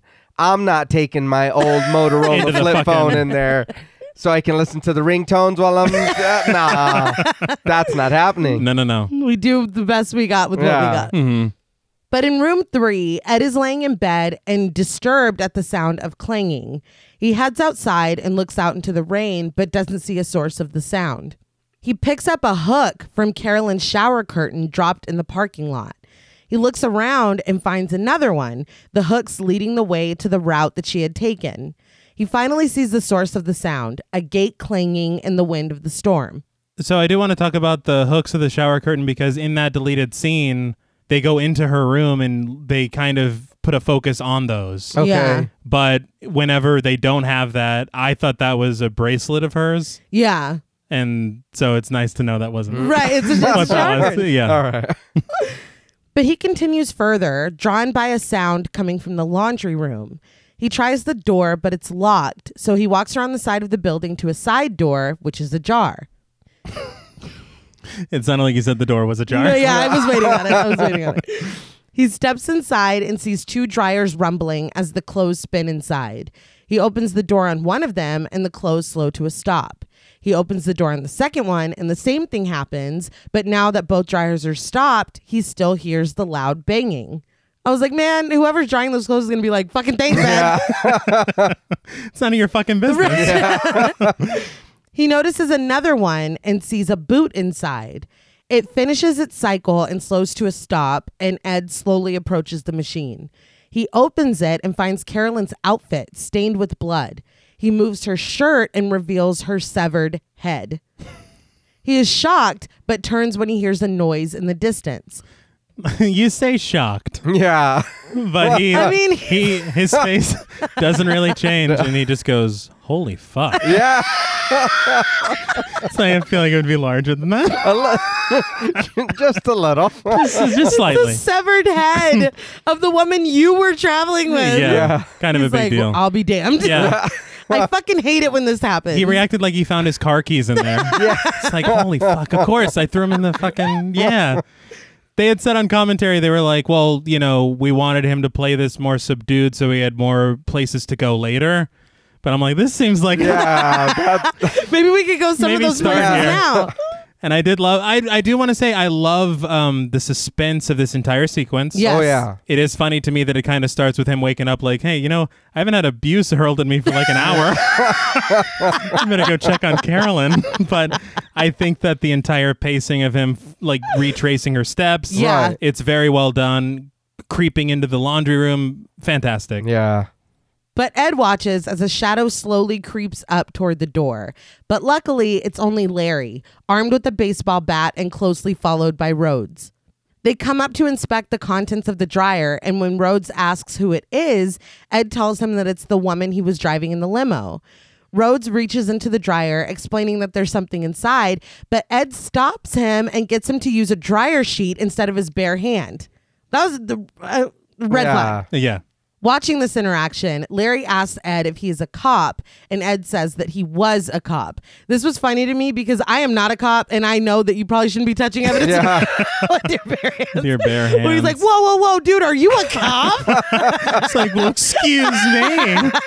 And one thing I will say is that I didn't remember this. I told your sister, I was like, I did not remember him saying that. Oh, yeah. And then watching the movie, I was like, that makes sense because he corrects him. Yes. Yeah, he does. And it's like, okay, now I was just like, man, why is he doing your job better than you? Exactly. And then it's like, and then watching it, I was like, oh, I was like, all right. I was like, now this, I was Like, I very don't know good. what, Yeah. I think that's one of the things, like, especially with films with a twist, why a rewatch is so important. Yeah. Because you pick up on all these things, you're like, they were cluing us in on everything. Yeah. Yeah. And that's a big one, but whenever you're watching it, you're like, oh, he was just whatever. you know. Yeah. Yeah. Ed's just really particular. But Rhodes reaches into the dryer and using the dryer sheet picks up a key for room 10. Ed asks if that was the room that Carolyn was staying in, but Rhodes says that that's his room. They stare at each other as the storm rages behind them, and Ed asks where Maine is. Rhodes says that he's cuffed to a toilet in the room. We cut to them bursting into room 10, Rhodes with his weapon drawn. They let themselves into the bathroom where the pipe is broken, water leaks onto the floor, and Maine is completely gone with the window open. But we cut to the hearing where a storm also rages outside. Clearly annoyed, Judge Taylor, played by Holmes Osborne, arrives. He takes his seat at the head of the table, and the rest of the men, the DA, the ADA, Dr. Malik, a defense attorney played by Carmen Argenziano, and Detective Verrol, played by Frederick Coffin, all stand in respect. You said Carmen Argenziano. Yes. And that name sounds so fucking familiar. I was going to scroll through their filmography to see what we've seen them in, and there are 232 things. Damn. So we don't have time for No, that. we don't. Yeah. So just rest assured, Yeah. we've covered something with him in it. Oh, Yeah. yeah. Well, and John Paul was just saying that even if you can't immediately identify where the actors are from, you recognize like everybody. Yeah. Yeah. Even at this hearing, it's the cast is bananas. Mm-hmm. Judge Taylor begins to speak, but the defense attorney interjects, asking that they wait until Malcolm arrives because he has the right to be present. Judge Taylor reminds him that Malcolm has precious few rights since he is 24 hours away from his execution. And speaking of fucking people and other things, the judge wasn't he Donnie Darko's dad You're right. in the film Donnie Darko? Right. Donald Darko Sr. Yes. you go, yes. I believe was his film credit. The defense attorney argues, though, that the point of the hearing is to talk about Malcolm's mental state. But Judge Taylor asserts that he doesn't have time for bullshit. He is clearly upset, detailing that the justices have called him here in the middle of the night to talk about a case that he has already sat on and decided, and that pisses him off. It's like so much for an impartial judge. Yeah, but in all fairness, we're all here, Your Honor. You're we're right, all yeah. here right now working. Yeah. You're right. You think this is where we want to be, but we want a fair trial. Yeah. If that evidence was suppressed, don't Then- you want to know about this? He should be more pissed off yes. about, For real? about Yeah. that Yeah. instead of the fucking... Yeah, how is it my fault? He's like, I yeah. already said to kill that man. Yeah. Why am I What getting the woken up in fuck? the middle of the night? You're depriving me one night's sleep. For this man's like life or whatever. Yeah, good Lord. But he declares that they can do whatever they want with Malcolm when he gets here, but tells the attorney to, in the name of decency, state his goddamn case.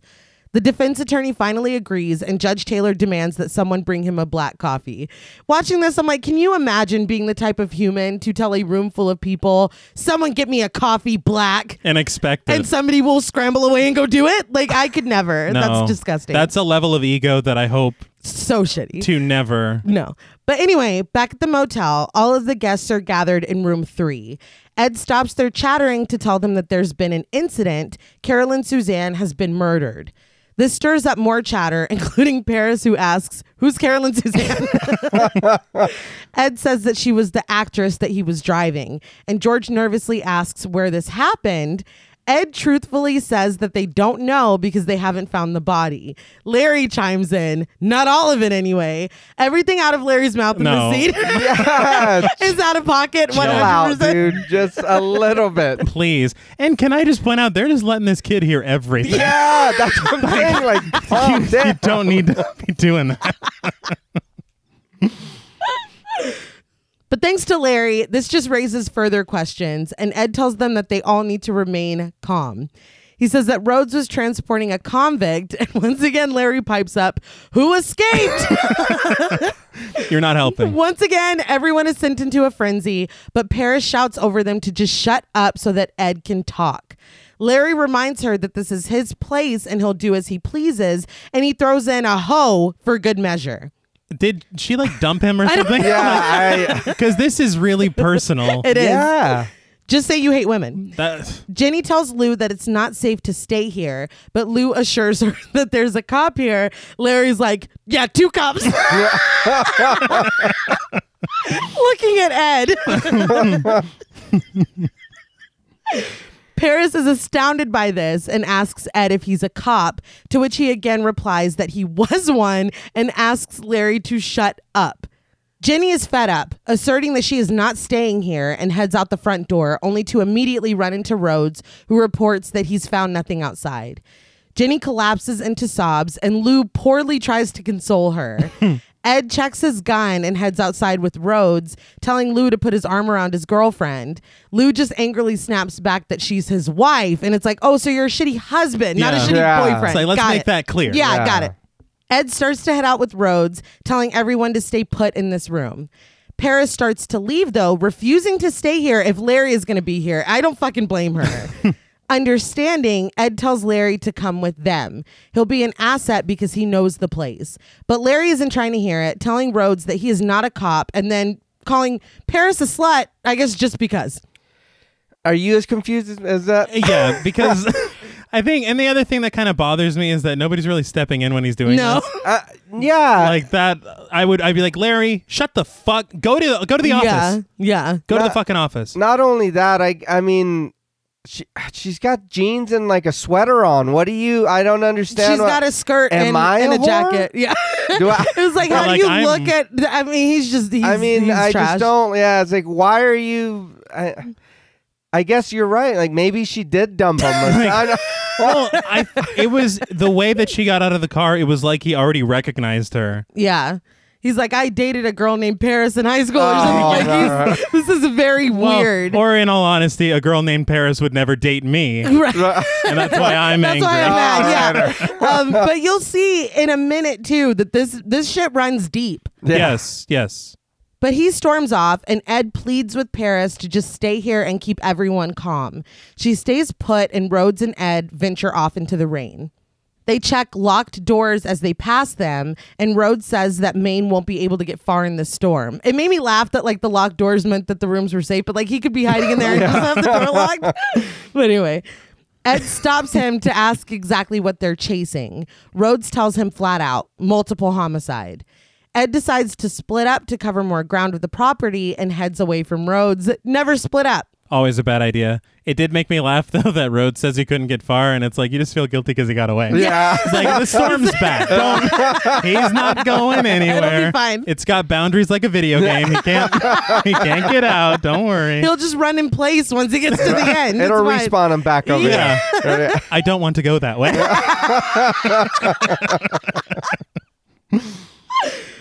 Back in room 3, Jenny continues to sob, but Lou sits completely across the room from her. His attention is on Paris, who fiddles with her lighter, and he asks her if she lives in Las Vegas full time. She says that she used to. He's like, well, what's that supposed to mean? That means that she doesn't. And Yeah. she says it means I don't live there anymore.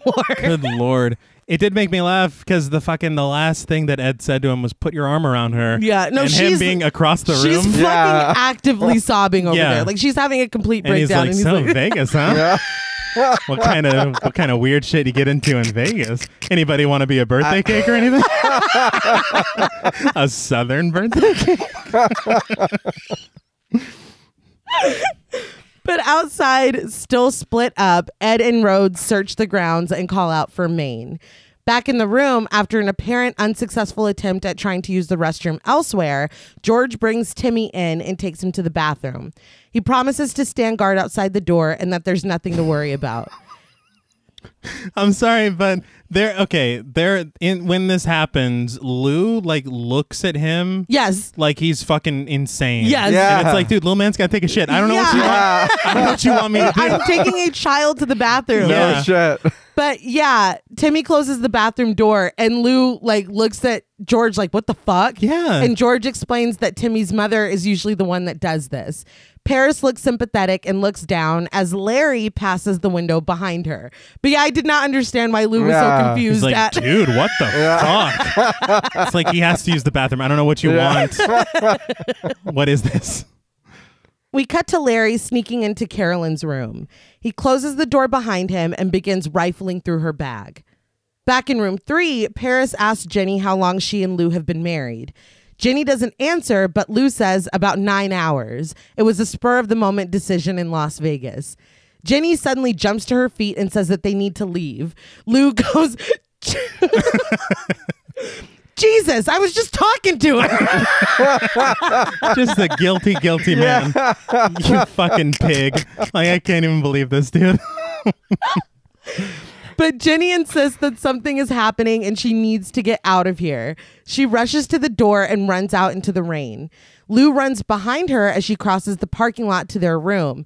She tells Lou that he doesn't own her, but he says that he owns half of what's inside her. She says again that he doesn't own any part of her or her baby. And he's like, well, why the hell did I marry you then? God damn. This guy's a real I cat. was like, wow. But Jenny responds to this by slamming the door in his face. Paris steps out into the parking lot, asking them to just calm down. She calls out to them, standing right outside the window of room 8, where Larry is helping himself to the contents of Carolyn Suzanne's wallet. So I did want to make mention, I don't know if you had mentioned it earlier, whenever Rhodes is doing his little search where he passes that thing that says the tribal tombs on it. Right. I don't understand why they keep trying to make this a part of the film. It's subtle, and then it's Yeah. flat out stated in a little bit, and then it's Yeah. just like, nah, that ain't it. Yeah. And then we keep going. It's just like weird tropey and cliche, Yeah. It is. and it amounts to nothing. Unless it's just like a red herring, or like to make us think that that's going to be what it is, and then Maybe. it's not. Like it's supernatural, or Right. I don't know, Yeah. but yeah, I didn't. Yeah, it was a strange choice. But in room 6, Jenny starts to pack her bag. Lou tells her that there's nowhere for them to go in the storm, so they're not leaving. He snatches the bag away from Jenny when she won't stop packing, and she suddenly and tearfully confesses that she is not pregnant. He stares at her in disbelief, and she repeats herself. She's not pregnant. She lied. He says that he saw the test, but she just looks at him. He's like, why would you do that to me? Which is like, it is very sad, and that is a horrible, fucked up thing to do, but just to immediately turn from, I was just fucking talking to her, to like being the victim was kind of funny. It's a big switch. But in response to why she would do this, Jenny says, locking herself in the bathroom, that her friend Allison saw him at a bar with another girl. Salacious. Yes, we love the tea. She locks the door and sobs, yelling at Lou to go away when he bangs on the door, and in response, he starts to kick it in.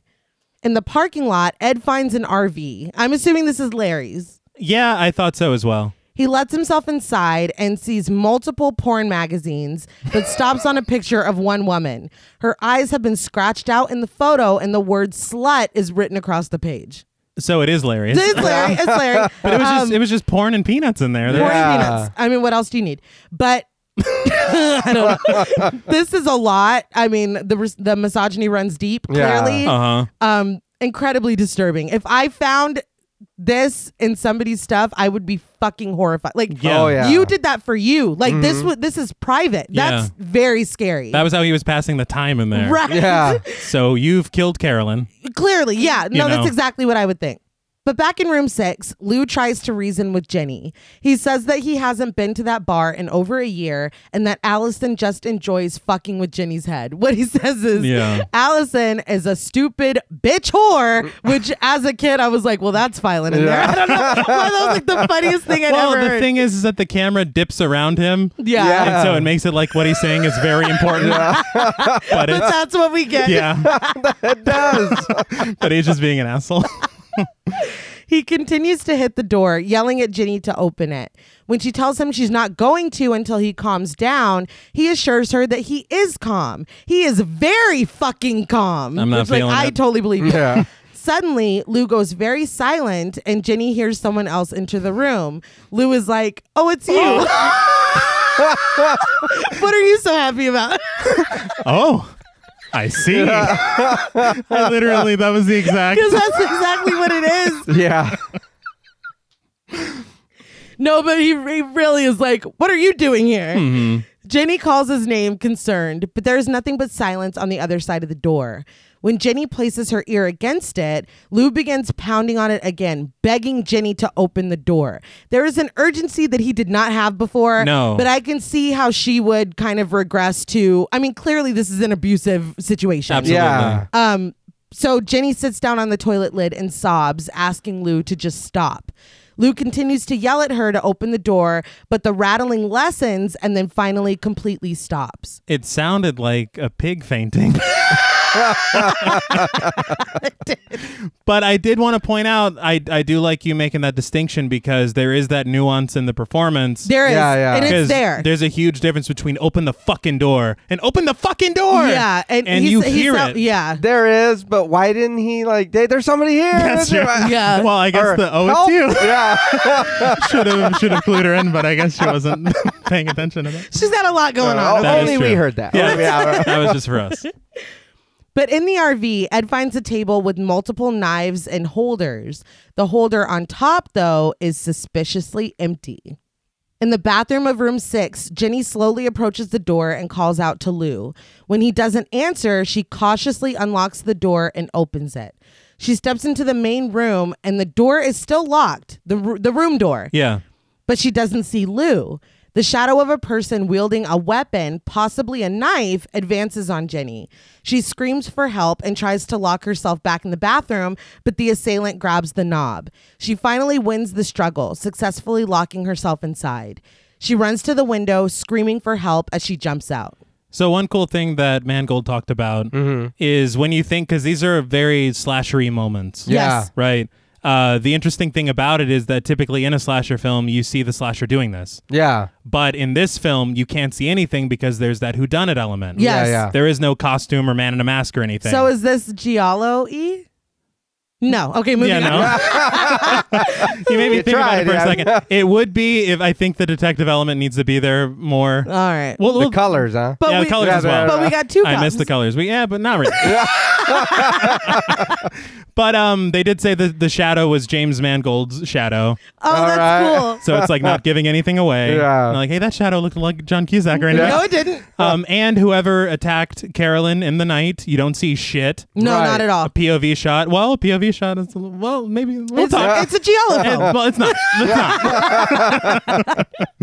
But no, I just think that it's very interesting how they do it because they do keep that mystery throughout, and it's not really anything that's a dead giveaway necessarily. Right. But then, of course, when it is given away, it all makes perfect sense. Yeah. Oh, yeah. But Jenny jumps out the window and immediately runs into Rhodes, who asks if Maine is in her room. He takes off just as Paris approaches Jenny to comfort her, asking what happened. Ed joins Rhodes as he barges into room 6. They find Lou dead. He is slumped into a corner, bleeding from a stab wound in his stomach.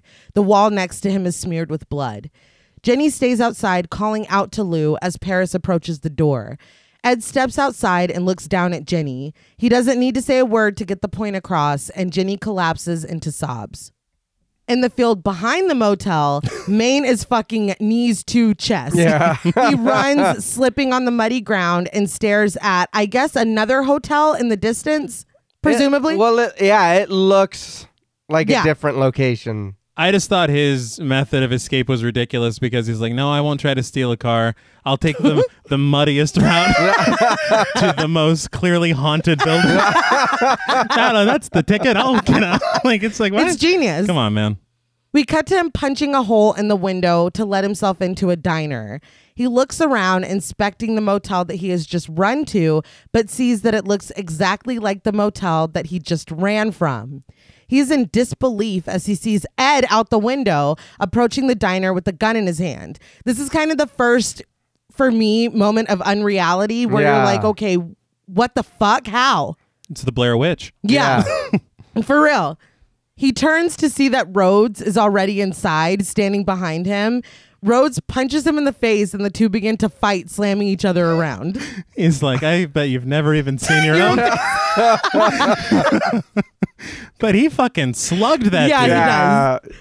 He does. He's doing a little more than restraining him. Yes, that is true. But Ed rushes in and grabs Maine, and then they both just start whooping his monkey ass. I was like, we're not even trying to like subdue him. No. It's like you had us running in the fucking rain. Yeah, no. They're just mad. It got a bit personal. Yeah. It did, very clearly. But the fight continues. We cut to room 3 where George stands in the doorway looking over at the diner, and he reports that Rhodes and Ed have caught Maine. I don't know how he knows this from where he's standing. It's like where his eyes rolled back and he's just like, they've got him. It's like, what the fuck? He's a You can't bird see outside shit. the window. Yeah. It's raining like crazy. It's a bird. He's just hovering like a fucking hummingbird. Like, what the hell? They got him. They're whipping his ass. But Jenny begins to cry as Paris consoles her. Back in the diner, Ed ties an unconscious Maine to a post. Larry asks why they're keeping Maine here, but has no better response when Ed asks where he would prefer that they keep him. Paris walks in and Ed immediately chastises her, saying that he told her to stay in room 3. She explains that Jenny and Lou got in a fight and ran out, and she only left to try to get them to come back. Ed asks Rhodes if they should try the radio again, and Rhodes leaves to go do so. Ed follows Rhodes, instructing Larry to stay here and watch Maine. As Ed passes by Paris, he tells her to go back to room 3 and look after Jenny. Paris asks where he's going, and he implores her to just do what he's asking her. She leaves. Larry stops Ed and says that he's not comfortable with guard duty. Ed says that Maine is passed out and tied to a post. He leaves, snagging some old school disposable cameras on his way out. In room 4, Alice York still lies on the bed. She stirs in her sleep and finally wakes up. She looks over and sees Timmy standing next to Paris. She calls her son over and he takes her hand. I was confused for a second because both of their hands were very tiny.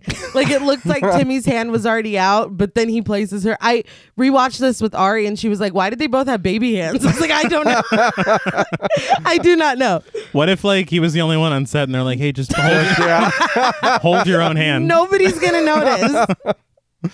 And you're DiCaprio at home. Yeah. But George, seeing that Alice is awake, rushes over to her. She tells him that she doesn't remember anything. George walks past Paris in room 3, who asks if he can keep an eye on Jenny. He tells her that Alice is awake. He goes into the bathroom cabinet to get her aspirin. He walks past Jenny, who lays in bed expressionless. George returns to his wife, and Paris tells Jenny that she's just got to get something out of her room. Larry watches as Paris runs across the parking lot before he returns to the diner. But inside the diner, he locks a freezer door shut and then rifles around frustrated. Awake now, Maine asks him what's wrong. He asks what's in the fridge, but Larry just tells him to shut up. Maine continues to taunt him. He's like, what's in there? Why is he like Pennywise now? He just keeps saying that. He promises Larry that he can tell him because he's good at keeping secrets. He's got a Whopper himself. Okay. Hold on. Because I remember on Jennifer's Body when someone described a lie as a Whopper and you guys are like, that's fucking, and I was like, no, it's fine. You're like, you're just in love with Diablo Cody. Doesn't matter. The thing is that is a phrase used to describe a lie. He just said a Whopper. A Whopper is it's a big lie. Yeah. He's telling Whoppers. No, he's telling a Whopper of a lie. You're just lime green Jello. That's fucking ridiculous. He didn't say a lie. He just said a Whopper, just like Amanda Seyfried. Okay, Whopper now means lies. Don't Thank use you. lies anymore. They're all Whoppers. Yes. Right? So we're getting Burger King? I know, I'm hungry. We're not getting Shut Burger the King. fuck up. Fucking sloppy ass burger. Shut up. Burger peasant. The Burger King disrespect. I've had enough. But Paris returns to her room and makes a beeline for her closet where she has her cash stashed. She takes the money and turns to leave the room, but walks right into Ed, which scares the shit out of her. Well, he's like a fucking phantom He's in there. stalking. What is he doing? But she is in room 7 and he was in room 6. So again, it's like they have all these in-between doors open and they're just walking freely among the rooms. Yeah. But he's just like creeping down like... He is skulking, yeah. Couldn't have knocked? Yeah. Or say, hey, I'm in here or whatever. Did he want to shock her? Probably. He asks what she's doing out of the room, and she says that she was just getting her stuff. When she asks what Ed is doing, he hesitates, then tells her that he's taking photos. In the last 2 hours, there have been 2 murders, and he's trying to document the evidence. But Paris meant, what are you doing in a more global sense? He's a limo driver. He's not a cop anymore. There's a real cop here. Ed's like, oh, the cop that managed to lose a convicted murderer? I mean, fair. Yeah. You're right. Never mind. And who was going to fucking get his fingerprints on everything. Yeah. Yeah. And who just whooped that dude's ass. All Paris has left is to call Ed a complicated cat. She asks what month he was born, and he tells her May. She surmises that he's a Taurus, just like her, but he could also be a Gemini, okay? We start at the end of May. I was going to say, at what point Yeah, he never gave a date? exactly. That made me mad because I'm sick of the Gemini erasure that faces our society. But, Erasure? slander, erasure, either one. I'm not here for it. Could have been a Gemini. Geminis get like all the attention. We get bad attention. There's So do different Tauruses. kinds. They're like, you're stubborn as fuck or No, whatever. but you're also loyal and you like comfort and we're just like, y'all are two-faced bitches. That's all we get. Keep going on the Taurus thing. Felt nice. Anyway, we cut to room 6 where Lou still sits dead in the corner and Ed takes photos of the room. Paris stands in the doorway interrogating him. Through her questions, Ed reveals that he was a cop in LA and stopped when he took medical leave because the job was making him sick. He burned out. Between snapping photos, he says that he got a call one day about a jumper. She was young, pregnant, had AIDS, and was addicted to drugs. He says that she was one of the doomed. He tried to get her to come off the ledge, and she asked him, ¿Qué es la punta de vivir? Which is not the same way that it was said at the beginning, but No, it's not. we're not counting that. We're not? But we are hearing it again, which is interesting. Paris asks what he told her. He says that he had been trained to tell her a lot of things, but he hesitated for a second. For that second, he couldn't think of any reason to tell her to keep living. She noted the hesitation, spread her arms, and jumped. He says that after that, he started getting headaches, and then he even started blacking out. That's when he took medical leave. He continues taking photos of Lou, but something catches his eye. He reaches out with a piece of paper torn from a phone book and pulls a key out of Lou's clasped hands. Room 9. Ed gets up and walks to the door with the deceptive 9 on it, but sees that this is really room 6. See? Right. Yeah. We got it for a second. I guess so, I guess. He steps out and sees Rhodes standing by his car. He calls out to Rhodes, and Rhodes like, it's just static. He's fucking sick of it. He's like, dude, it's not working. I was surprised they said that monologue was added during the production. Wow. Really? Yeah, and it seems so crucial, you Yeah. would think. Yes. Especially because it's a callback. Yes. So that kind of surprised me. But Ed just wants to know where the key that they found by Carolyn Suzanne is. Rhodes takes the room key marked 10 out of his pocket, and Paris asks if this is some kind of countdown. Ed sees Larry wandering around outside and calls out to him. It's like, what the fuck are you doing? Yeah. Larry's carrying a toolbox and looks cagey as fuck and Yes. weird when Ed calls him over. He asks what Larry is doing in his office when he explicitly told him to watch Maine, who again has already escaped once. Yeah. But Larry just says that he needed to go get something. Rhodes steps inside the diner as Ed continues to ask questions about the keys to the motel. Larry says that there are 2 sets of keys and a master set. Inside the diner, Rhodes becomes furious, coming out to grab Larry and forcing him back inside. Ed and Paris follow them to see why Rhodes got so upset. So we're about to see what he saw, but his reaction was he goes, "Oh my fucking God," Yeah. which is what Ed should have done Yeah. when he saw that earlier. But I think that line reading sticks with me. I don't know why. Yeah. Because it kills it. Because then he grabs Larry and he's like, "You motherfucker." He's just. Yeah. Yeah, it's Ray It's Ray Liotta. Liotta. That might not have even been in the script. He says something else in a second that made me feel the same way. But inside the diner, still tied to the post, Maine's head is bent back with Larry's baseball bat protruding from his throat. Needless to say, he is dead. Yes. Rhodes asks why Larry killed him, but Larry is horrified. He swears that he didn't do this, despite Ed identifying that the baseball bat is his. Paris shuts the door and stares, shocked. Ed asks why Larry had left the diner, and Larry says that he didn't think they would understand. Ed assures him that he is very understanding and asks what happened. Rhodes just continues to ask why Larry killed him, but Larry maintains that he didn't. Rhodes notices a key next to Maine's foot. Room 8. And he goes, 1098, huh? Yeah, that was just a real reaction. Yeah. I love that. But he says that these are Larry's keys. Larry rummages through his toolbox that he's carrying to prove that they aren't. He pulls out a ring of keys, his master set. But in the midst of this, he drops the toolbox and all the contents spill out onto the floor, including Carolyn Suzanne's cash stuffed wallet. Ed picks it up and he's like, "Is this your Gucci wallet, Larry?" Larry admits to taking the wallet, but says that it was after she died and he didn't kill her. Ed and Rhodes advance on Larry as George enters the diner. Desperate, Larry grabs Paris and holds a knife to her throat. Ed demands that he let her go, and both he and Rhodes draw their guns. This is when George notices that Timmy has entered the room behind him, and Ed is like, "Get him out of here!" Well, George turns to him and he goes, "Timothy?" Like, who? Fancy seeing you? It's like, that's your fucking son. Get him out. Get him out of here. This crazy motel owner's holding a knife to a lady's throat. And he's just like, "I want to see some freaky shit. Get this kid out of here." No one is taking care of this child. It's just unbelievable. And Larry, again, doing himself no favors. He's like, "Look, I did not kill this dude. Okay, I did steal the money, and I'm also going to kill this lady." Yeah. Dude, oh my God.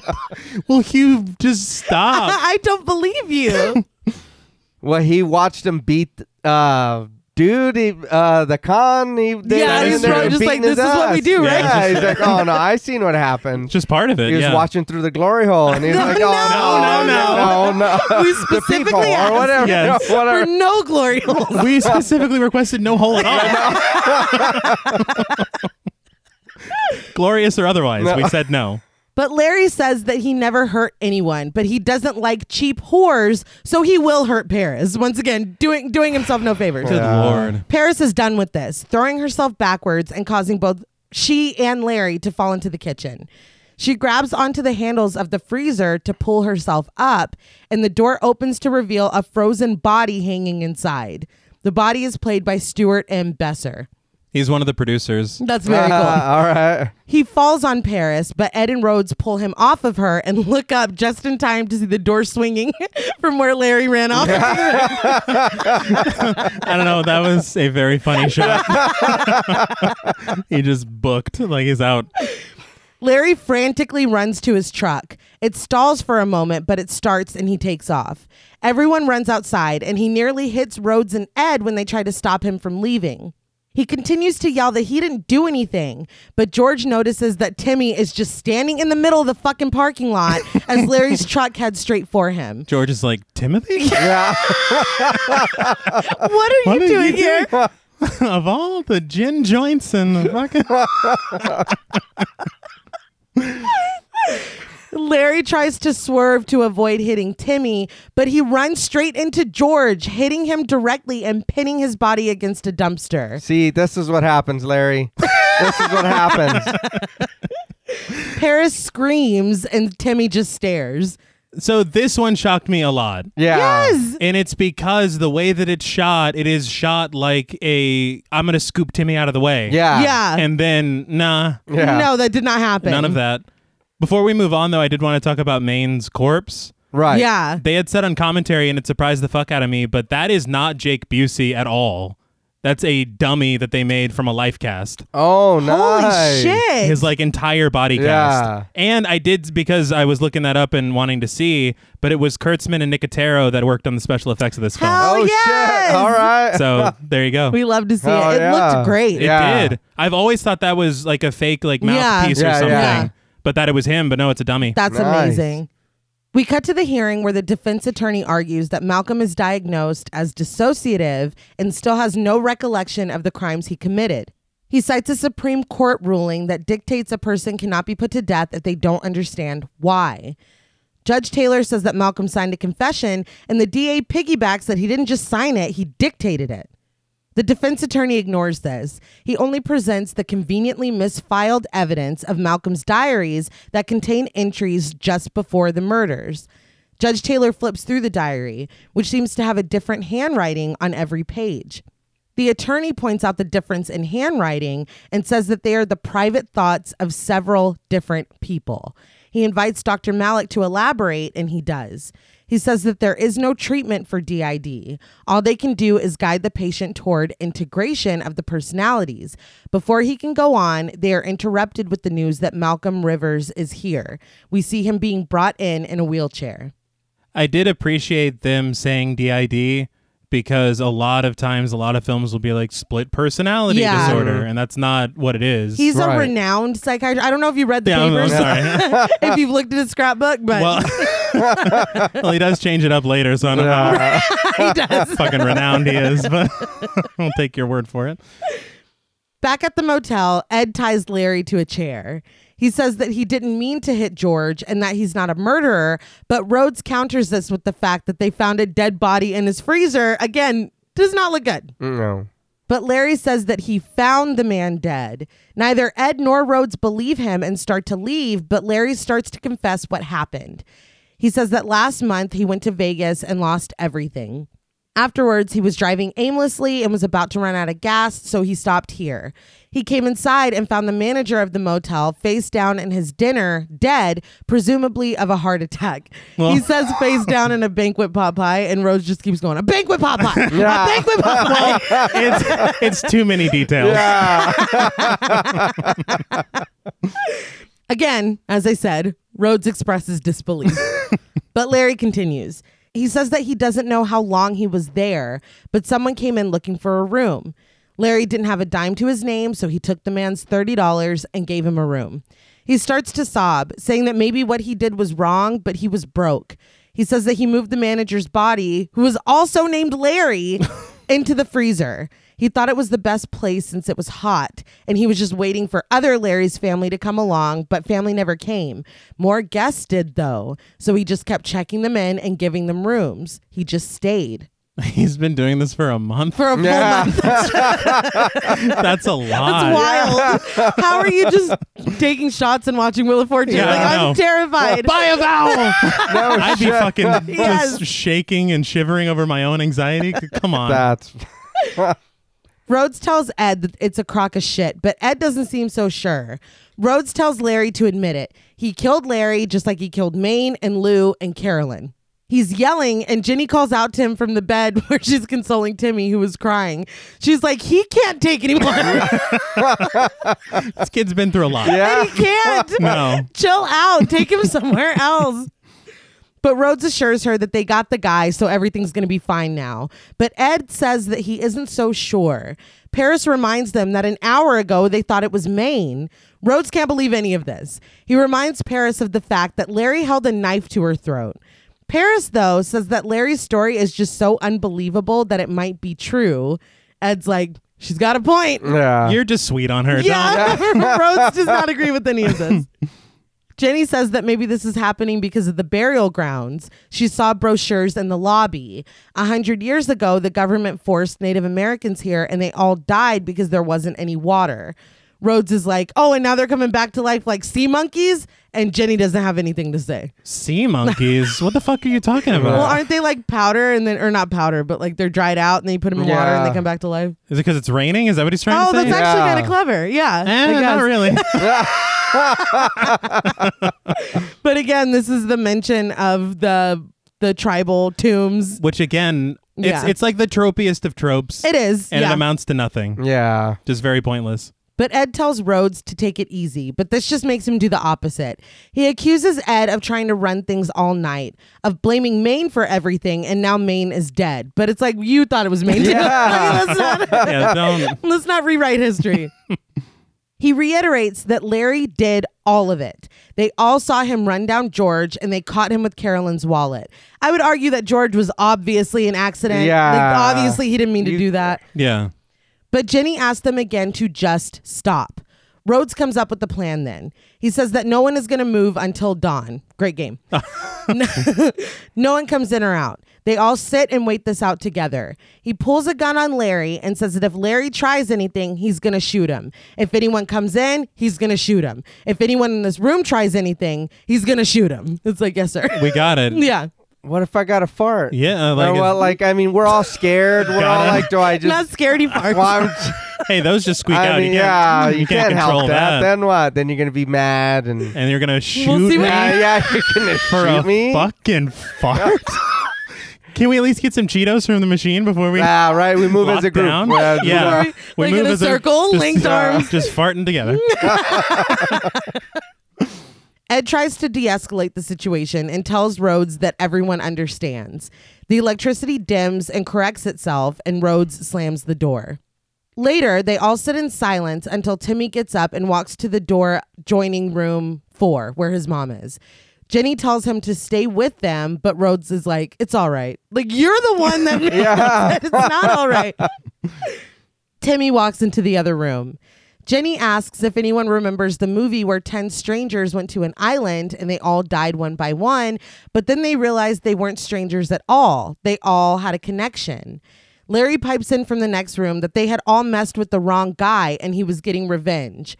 Rhodes is like, shut up. Jenny continues that maybe there's a connection between all of them. Larry is like, we're all in Nevada. Rhodes is like, shut up. Larry is literally just answering and trying to suggest ideas. And he's like, if you don't shut the fuck. It's like, dude, he is trying. You need to figure this out. Yeah. Paris asks where Rhodes was taking Maine, and he tells her to Carson City. The electricity continues to dim and come back on, and Paris says that she was going back home to Florida. Ed was taking Carolyn to L.A. Larry says that he was born in Florida, and Rhodes gets up and approaches him, pointing his gun. It's funny because he's like, I was born in Florida, and that's the fucking line. Like, he's done. It's too much. He observes that since Larry has been tied up to that chair, no one has died. But Larry is like, since we've all been here, no one has died. And he's not wrong. That is... Timmy comes back into the room and lays down on the bed. I guess he was done with whatever he was doing in there. Right. Yeah. Little man had to take a shit. Yeah. So I don't have fucking Lou over here.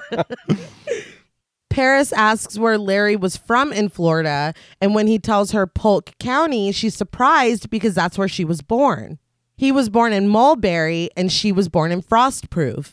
Ed is shocked that there's a town called Frostproof, and Paris explains that the name of the town doubles as a slogan because they grow oranges there. Larry says that he was happy to leave Polk County and asks why Paris would want to go back. She says that she found a lime and orange grove for sale on the internet. She talks about the work that still needs to be done on it, but trails off, saying that it's good land.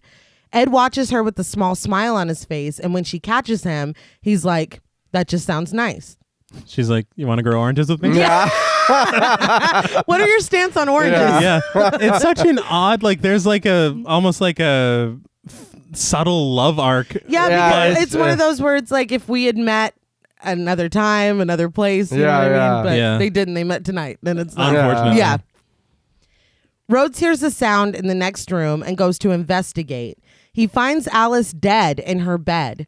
Her eyes are open and she's cold to the touch. I'm going to be honest. Even this time watching it as an adult. You forgot about her? Yep. Yeah. Oh yeah, that lady. Well, Yeah. they kind of tuck her away. Yeah. Like, you almost think she's dead when it happens. Yeah. True. So, yeah. He calls Ed over and tells him. Ed looks pained and closes Alice's eyes. Timmy comes in behind Ed and bursts into tears. Like, we got to put a bell on this Yeah. boy. It's getting ridiculous. Ed goes, and the situation's not funny, but Ed goes, get him out of here. He says it. I don't know. It just the way he says He's it. probably tired of telling people to take care of this kid. Honestly, and there's two other people in the room. Yeah. Yes. I understand Larry's tied up. He can't do anything. He can't be like, boy, get away. Boy. You still have Ginny and Paris, yeah. But Ginny sweeps him away, and Rhodes notices something sticking out from under the bed. It's a room key, room 6. He shows Ed, who snatches it away. He says that this doesn't make any sense. Alice's death was an accident. From the doorway, Paris says that George's was too, if Larry was telling the truth. She sees the number 6 on the key and asks where 7 is. We cut to them outside where Paris reverses the truck away from George's body. I was like, they just fucking left him like that. Well, I mean, what are you going to do? I don't know, but something. Rhodes checks him and immediately finds the key to room 7 in George's pocket. He shows it to Ed wordlessly. This is the part of the movie where I'm like, my brain can't take it anymore. Like, this is fucking beyond. This is the craziest shit. Larry calls out from his chair that he told them it wasn't him. Paris says that this cannot be possible. They all saw what happened and no one could have predicted it.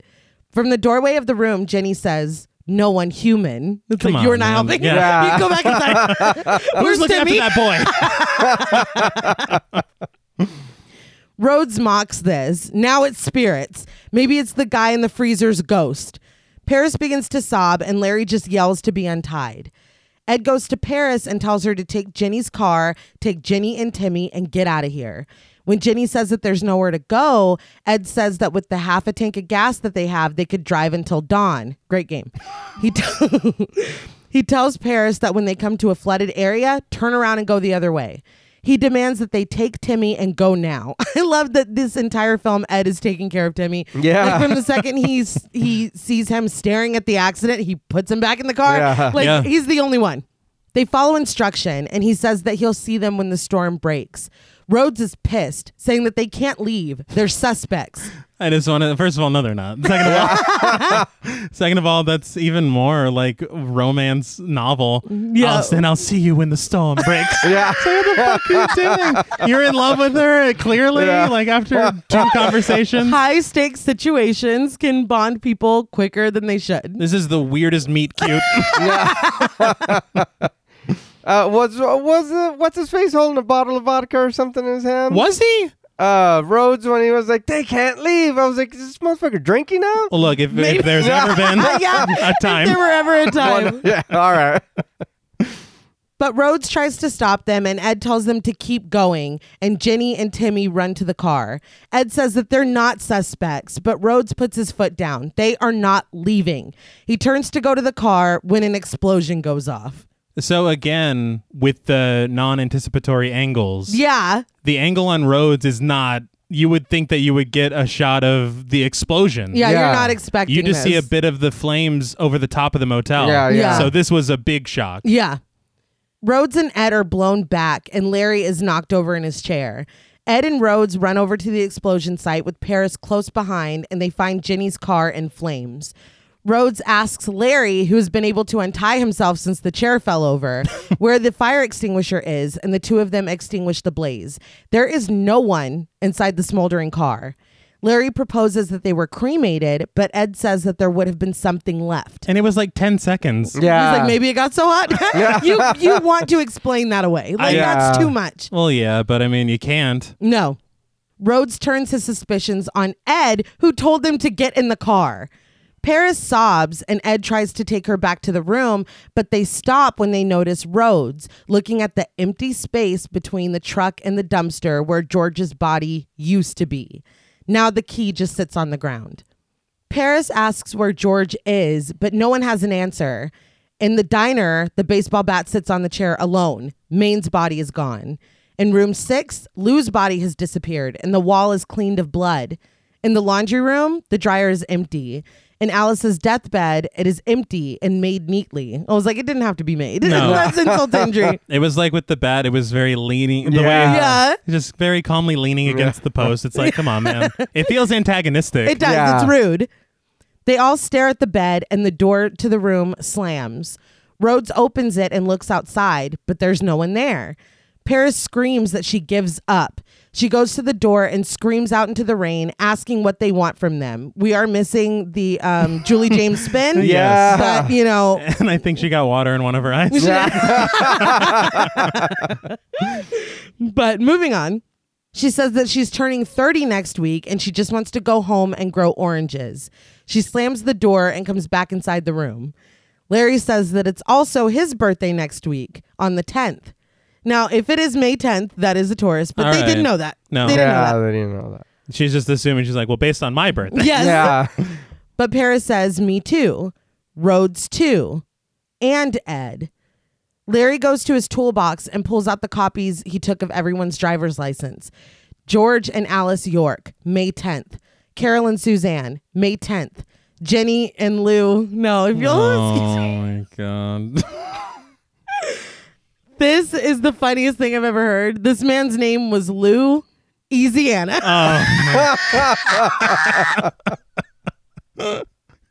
Like, come on, dude. So Easiana is the Yes. last This was last name? name. Apparently. When we were talking about covering this before I wrote the script, I was like, I remember the part where he goes through the IDs, and I remember that somebody's name is hilarious, but I could not remember what it was. And when I got here and it was Lou Easiana, I had to pause it because I was fucking dying laughing. Well, it's like there are, I can't off the top of my head, but there are way more options that you could have done. Yeah. But I have an explanation for it later. Well, I mean, we understand. Yes. Yeah. But I mean, even Paris, Nevada is a Yeah, lot. so it's like Yeah. I can't even hold it against it once, you know. Yeah. But goddamn, is it funny? I got so much enjoyment. Lou Easiana. Yeah. But Jenny and Lou Easiana, May 10th. And him, Larry Washington, May 10th. Larry says that the odds must be 10 trillion to 1 of them all having the same birthday. Ed looks thoughtful, and when Rhodes asks him what he's thinking, lightning strikes the roof of the motel and part of the ceiling caves in. Rain pours into the room and the electricity goes out.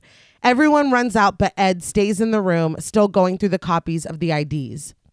Outside, a downed wire sparks and whips around in the rain, and Rhodes asks where the fuse box is. Those downed wires scared the shit out of Dude. me. Yeah. There was a very notable death that happened that way in Desperate Housewives, and I've been scarred ever since. Oh, wow. Yeah, but that's just silly. Listen, it was Desperate Housewives. Of course it was. You know, I was thinking Final Destination, but I guess it's All right, that too. Yeah. no big deal. No big deal. But like I said, Ed is continuing to go through the IDs. And I paused on Jenny's ID because she and Lou got married 9 hours ago. So she would not have been able to change her name already. Oh, shit. Right. No. Or she wouldn't already have a new license Yeah, reflecting Jenny Easiana. Uh-huh. So I paused to look at her name. Are y'all ready? Oh. It might be worse. I don't see how, but I'm excited. Her name is Jenny Virginia. Oh. Jesus Christ. Her name couldn't have just been Virginia? Yeah. And then whatever Oh, yeah. her last name is? State. Yeah. Virginia West. Oh, Yeah, yeah. What the there you go. fuck? Put me in, coach. What the hell is that? Oh my God. Anyway, Jenny Virginia, Lou Easiana, Carolyn Suzanne, Carolina, Paris Nevada. Oh, so hers can be. Yeah. She can be different. George York, Larry Washington, Rhodes, Rhode Island. He looks over at a map before saying his own name, Ed Dakota.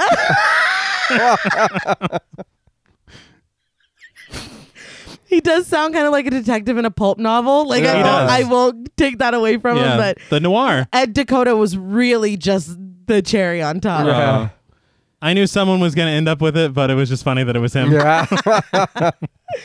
But he slams down the toolbox in frustration and cradles his own head before reciting, "When I was going up the stairs, I met a man who wasn't there.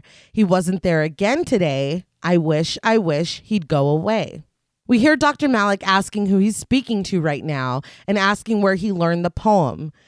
Ed shakes his head and suddenly he is sitting at the meeting and Dr. Malik is talking to him.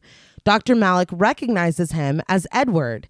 The ADA asks what's happening and Judge Taylor asks if Ed can hear what they're saying. Ed responds that of course he can hear what they're fucking saying. Dr. Malik says that Ed missed his last appointment and Ed asks if he blacked out again. Dr. Malik asks where he's been, and Ed explains that he was driving an actress and they got stuck at a motel because of the storm. Dr. Malik asks what happened at the motel, and Ed says that people started dying, but it didn't make any sense because their bodies disappeared. Dr. Malik says that he needs to show Ed something, and he slides him Malcolm Rivers' mugshot. He asks if Ed recognizes him, but Ed doesn't.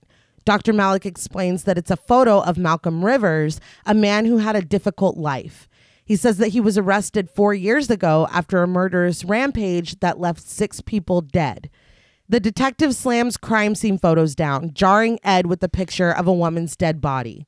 Dr. Malik explains that after trauma, a child's mind can fracture, creating multiple identities, and that's what happened to Malcolm Rivers. He developed multiple personality syndrome, No, which it's is not even, okay. and it's not even a syndrome. It never Well, was a syndrome. It is today. Okay.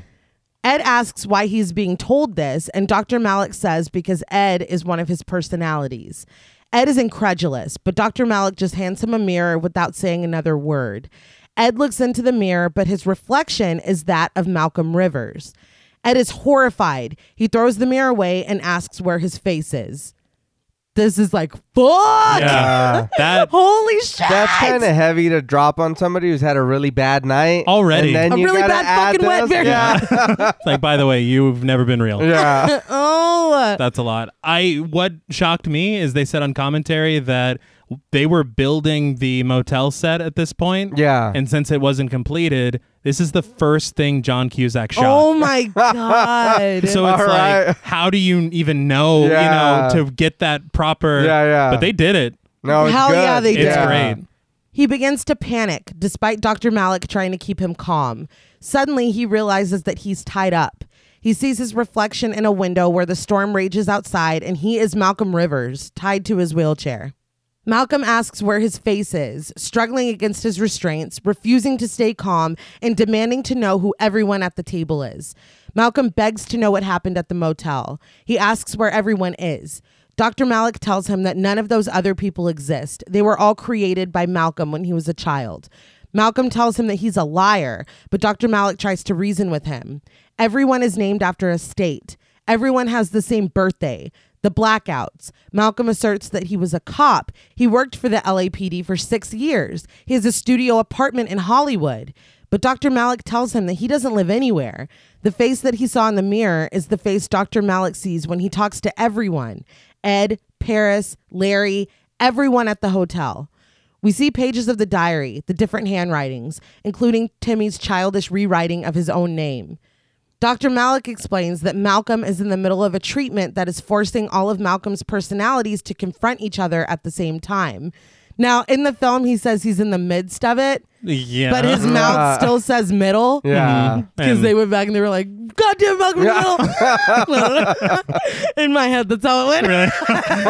Like the fucking great sitcom. Bryan Cranston's going places. We got to fucking edit it out. Dr. Malik says he knew this would result in violence, but with that will reduce the numbers of the identities. One of those personalities is responsible for the murders 4 years ago. That personality took control of Malcolm's body and released a rage. In 19 hours, Malcolm Rivers will be put to death unless Dr. Malik can convince Judge Taylor that the person that committed the murders is gone. Malcolm begins to struggle, shaking his head and becoming Ed, then Malcolm, then Ed again. Ed is outside looking at the motel, then back at the table with Dr. Malik. Dr. Malik pleads with him that the killer cannot survive. Ed shakes his head and he's back in the rain, staring at the motel. He feels the rain in his fingers. Him touching the rain was made me weirdly emotional Well, it's like he's really Yeah. here. You know what I Yeah. mean? But Ugh. none of it's real. I wanted to commend the editing in that sequence. Yes. Yeah. Because from person to person, location to... Yes. Yeah. It's a lot, and it really does feel very cohesive. Yeah. Yeah. It is one... I mean, having taken psychology classes as I have, I do like there's a lot that they get wrong. Yeah. They do get some stuff right. Trauma Yeah. kind of being the catalyst to these altars being created. So it seems like they're like about 30% correct. But it's a movie. It is. Yeah. It is. So, and it's a great movie. So maybe We'll pretend a that- slight Yeah, pass. Yeah. Slight pass. We'll leave the books outside. Yes. Rhodes checks the fuse box at the motel, and Larry goes to get him a flashlight when he can't see anything. Paris runs to Rhodes's car to check the radio, but sees that the radio has been torn out. Son this of is a why bitch. he didn't want Ed Wow. checking the fucking Yeah. radio. He's like, it's just static, man. Get out. Yeah. Rhodes, it's just static. Yeah, go eat some Static fucking 'cause Cheetos, man. you broke it. Yeah, exactly. Yeah. Because you ripped it from the fucking Yeah. thing. She goes into the glove compartment and stares in horror at the files inside. Files that reveal that Rhodes is not an officer. He's an inmate, just like Maine. We freeze frame on her surprised face. If y'all thought there weren't going to be any more freeze frames, you were wrong. This is like, I remember watching this and I was like, I can't take anymore. No. Like, this is too much. It's like we were just with Malcolm. Yes. Give me a I second. can't take another twist. We cut to the police car traveling down the desert road. Rhodes sits next to Maine in the back seat. Rhodes cuts a slit in the seat in front of him before pulling a shiv out of his sock.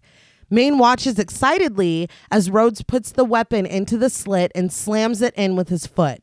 Immediately, the cop driving the car goes limp and the car swerves all over the road. Rhodes gets out of the car and changes into the officer's suit.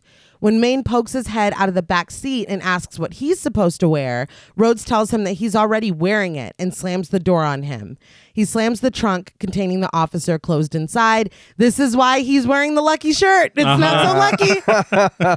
Wasn't for that son of a bitch. Yes. Oh, but in my defense of the names that I was going to say, Yes. this was made up in a child's mind. Like, Yeah. of course it's ridiculous. Yeah. Of course it's very over the top. He's like, Louisiana. Lou's a first name. I'll just use that. Yeah. You know what I mean? I thought that it was interesting that geography played such a role in it because I thought that what it was going to be was that he was like a traveling serial killer, That's interesting. but he just Yeah. killed at like one apartment. Yeah. well, in my mind, maybe Because I was like, oh, that's where all the murders happen. Right. Louisiana, fucking Yeah. Maybe it was Caroline. like a traveling apartment. Oh, yeah. We've all heard of that. in my mind, because he was left alone in a motel. Oh. That's why the setting is the motel. Yeah. Maybe there's a map on the wall. You know what I mean? That he's looking at. That's how it went down in my head. Okay, I guess And that his works. brain is just like, okay, let's fucking make some magic. I don't know. Right. Like, let's, you know what I mean? Mm-hmm. And that's all he has. Yeah. Sitting there. Yeah. Yeah. That's why we're at a motel. I mean, like, it It all tracks. fits. Yeah. Back at the motel, Paris finds the dead officer in the trunk. She tries to quietly call Larry, but he doesn't hear her. Rhodes does, though. She runs around looking for Ed, trying to be quiet. She calls out to both him and Larry, and when she hears Larry call her name, she runs over in that direction. But she doesn't find Larry. She finds Rhodes. So did Rhodes do a Larry impression? Yeah. That's what I thought. Like, what the fuck? Hey, gabagool. I was like, oh, it's Larry. Oh, that's right. All right, I'm over here, whore. oh, that's him. Yeah. That's horrible. That's Larry. That's Larry. It's like they really humanize him in the back half, but I didn't forget. Yeah, no. I didn't forget. We He remembered was you're a dick. a piece of shit. Yeah. It's funny because when Paris is like, I think it's when she's like, I think he might be telling the truth or whatever. Rhodes is like, oh, we're best friends now. Or no, Yeah. when she's like, what county were you born? Yeah, yeah. Oh, now we're best friends. Well, he's right. He's like, he's been treating you like shit. Yeah. He has. He held Yeah. a knife to your neck. But she screams, and just as he grabs her and asks where the keys to the truck are, Larry comes up behind him and knocks him out with the fire extinguisher. Bam! Bitch went down. No, but Rhodes goes down. Oh, yeah. Yeah. He does, yes. Paris commends him and says that they need to find Ed because he has the keys, but Larry has another set. Paris still wants to know where Ed is, but Larry just tosses her the keys. This is like a very and again, at this point, we know that Larry's not real, but this was a huge moment of growth. I thought that he was Yeah. giving her the keys. That's fair. We still didn't forget. No. But he says that they need a gun and tries to take it from Rhodes, but surprise, Rhodes isn't knocked out. He shoots Larry in the stomach and then again in the chest. He turns his gun on Paris and tells her to give him the keys to the truck. He fires at her, but she's like, too fast, and runs outside. I want to say Larry has kind of one of the most ridiculous deaths ever. Yeah. It's just immediately. Well, because he's like, let me pick up this gun while pointing the barrel directly at my belly. And he's just... I can't believe that happened. Yeah, who could have predicted this? It's like, come on, dude. Jesus Christ. It's a rookie mistake. She tries to get into the truck, but Rhodes stumbles outside and continues to fire at her, so she runs and hides in a storage room before going out another door on the other side. Rhodes goes into the room after her, but finds it empty and is unable to get out of the other door. Paris continues to run until she runs right into Ed. She is absolutely frantic, insisting that they need to get out of here, but Ed is calm. He whispers to her to stay here and assures her that everything is going to be okay. He is like fucking Nirvana, calm, serene, like he's unbothered. Yeah. I will say though that when he did kind of grab her and like pull her back, it was almost I'm also a killer energy. A little bit. I was like, oh shit, did he learn? What did he learn? Ed is like, it was me. Yeah. They called forth the right personality. Yeah. It's like, oh my God. He heads back onto the motel property where Rhodes still skulks around. The two stare at each other until Rhodes tells Ed to stay where he is and throw him the keys to the truck. Instead, Ed pulls his gun and walks towards Rhodes. The two of them fire at the same time, hitting each other. Paris screams as Ed continues toward Rhodes. Rhodes shoots Ed 2 more times before he runs out of bullets. Ed keeps coming though, finally reaching Rhodes and pressing his gun into his stomach before firing 3 times. There's something said here that was later cut out, but you can still see their mouths saying it. I never really knew until I was reading something and it saw it on there. I'm so fucking glad that they cut it out. Well, because it kind of leads you. I'm so glad that they cut it out, but we'll talk about it in a minute. All right. Okay. All right. Rhodes slumps down against the building and Ed falls into the parking lot. Paris rushes to him and gets down on the ground, assuring Ed that she's going to get him to a hospital. She tells him to wrap his arms around her neck so that she can help him get to the truck. She tries to lift him, but he doesn't help her at all, just continues lying in the parking lot. She screams at him, sobbing, asking why he won't let her help him. She asks where he went and what he saw. Ed just looks at her before whispering, I saw you. I saw you in an orange grove. Paris stares at Ed as he slips away. Nah. I was like, it gets me every time. He's like, you were 30. You make it So to 30. you make it out. It kills me. I saw you in an orange grove. I think I can't deal with it. It's a very sweet moment. It again though, it's like, so you guys are like in love, or like it just feels very odd. Maybe they could have kissed or something earlier. I don't know. That might have been too much. Well, If they kissed, you would have been like, "Oh, so now we're a couple. We've known each other look, for 5 I minutes." can't be Please, pleased. It's just something you got to learn as about long me. as we're on the same page. We cut to the hearing where Malcolm, in a soft voice, asks, "Why won't you let me help you? Where did you go? What did you see?" He answers himself in a calmer voice with a small smile. "I saw you in an orange grove." A tear slips from his eye as we fade back into the motel. But they're watching him like he's a one-act play. Like he's doing a one-man show. Throwing roses at him. Yeah. Bravo. The judge is eating popcorn. They're all crying. It's like, but it's a lot. It's so much. And it works very well. It's so much. Mhm. That part kills me. Like this whole ending is like No, it's great. right to the heart. But all alone now, Paris drives away from the motel in Larry's truck. The storm is over. We fade her face into Malcolm's as Dr. Malik explains that the question here is whether to convict the body or the mind. Malcolm's body committed murder, but his mind did not. The defense attorney argues that they saw 10 personalities die tonight. 9 were innocent, but 1 was guilty. The ADA argues that those people were not real, but the defense attorney says that the person who committed the murders has already been executed. Dr. Malik asserts that Malcolm belongs in a state hospital. As we watch Malcolm be led to a van, we hear Judge Taylor order that Malcolm Rivers' execution be stayed. He is to be under Dr. Malik's care in a state psychiatric facility. I might be wrong, but I don't know if judges can do that. If they're like, you know what? Judge Take Taylor it back. can. Get him a coffee black. Yeah. He'll do whatever He's the a fuck very you want. important man. He'll make a birthday cake out of you. We see Malcolm sitting happily in the back of the van while Dr. Malik rides in the front passenger seat before cutting to Paris as she drives through an orange grove. I guess she just like kept Larry's truck. Oh, well, Oh yeah. he Why doesn't not? need it. I mean, shit. She is happy, singing along with the song on the radio as Malcolm sings the same song in the back of the van. In the next scene, Paris hangs up clothes to dry outside of her home on the orange grove. Ed was right. Mm-hmm. She begins to dig in the soil beneath the tree with a garden claw, but freezes when she finds a room key. Room 1. She pulls it from the dirt and begins to tremble. She looks up to see someone standing over her, holding the claw. It's fucking Timmy. Hey, little Timmy. Son of a Hey, bitch. burr. Really? In the backseat of the van, Malcolm begins to struggle, and Paris calls out to Timmy as we see it all unfold. Carol and Suzanne being stalked by Timmy in the alley holding a knife, Timmy timing his run into the road so that George would be hit by Larry's truck, Timmy coming at Lou with a knife, Timmy smiling in his car as his mother is hit by Ed's limo, Timmy covering his mother's nose and mouth as she struggles to breathe, Timmy approaching a tied up Maine, dragging a bat behind him, Timmy smoothly walking away from the explosion that killed Jenny. That shot is pretty funny. Yeah, Yeah, That it was is, pretty it good. is. fucking hilarious. That was. It's an action hero shot. I was like, okay, some of these work. maybe not. Maybe not all of them. Maybe not Die Hard over here. Yeah. Lil Die Hard or whatever. Die small. Wait, it's not Die Large. What the fuck am I talking about? Die Soft? Where, dude, just keep reading. Keep reading. Cut that. Oh my God, I can't breathe. But here in the orange grove, he slams the garden claw in his hand over and over as Malcolm begins to plead in the back seat.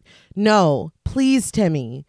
Dr. Malik hears him and opens the divider, asking him if he's all right. No. You know Timmy. Yeah, you're like, aware. Him saying that Yeah. name means that, but, Yeah. you know. Well, I was ridiculous because I forgot. We spent so much time in the motel, I forgot that these were alternate personalities. Yeah. Yeah. So whenever he's at the orange grove, I was like, this little bastard followed her all the way. How did... Oh, wait, he's not real. Yeah, it's not real. Nobody's real. With the barrier between them down, Malcolm and Timmy say at the same time, whores don't get a second chance. Timmy brings the claw down on Paris, just as Malcolm strangles Dr. Malik with the chain between the cuffs. He looks menacingly at the driver of the van before we see it swerve and eventually skid to a stop in the dirt.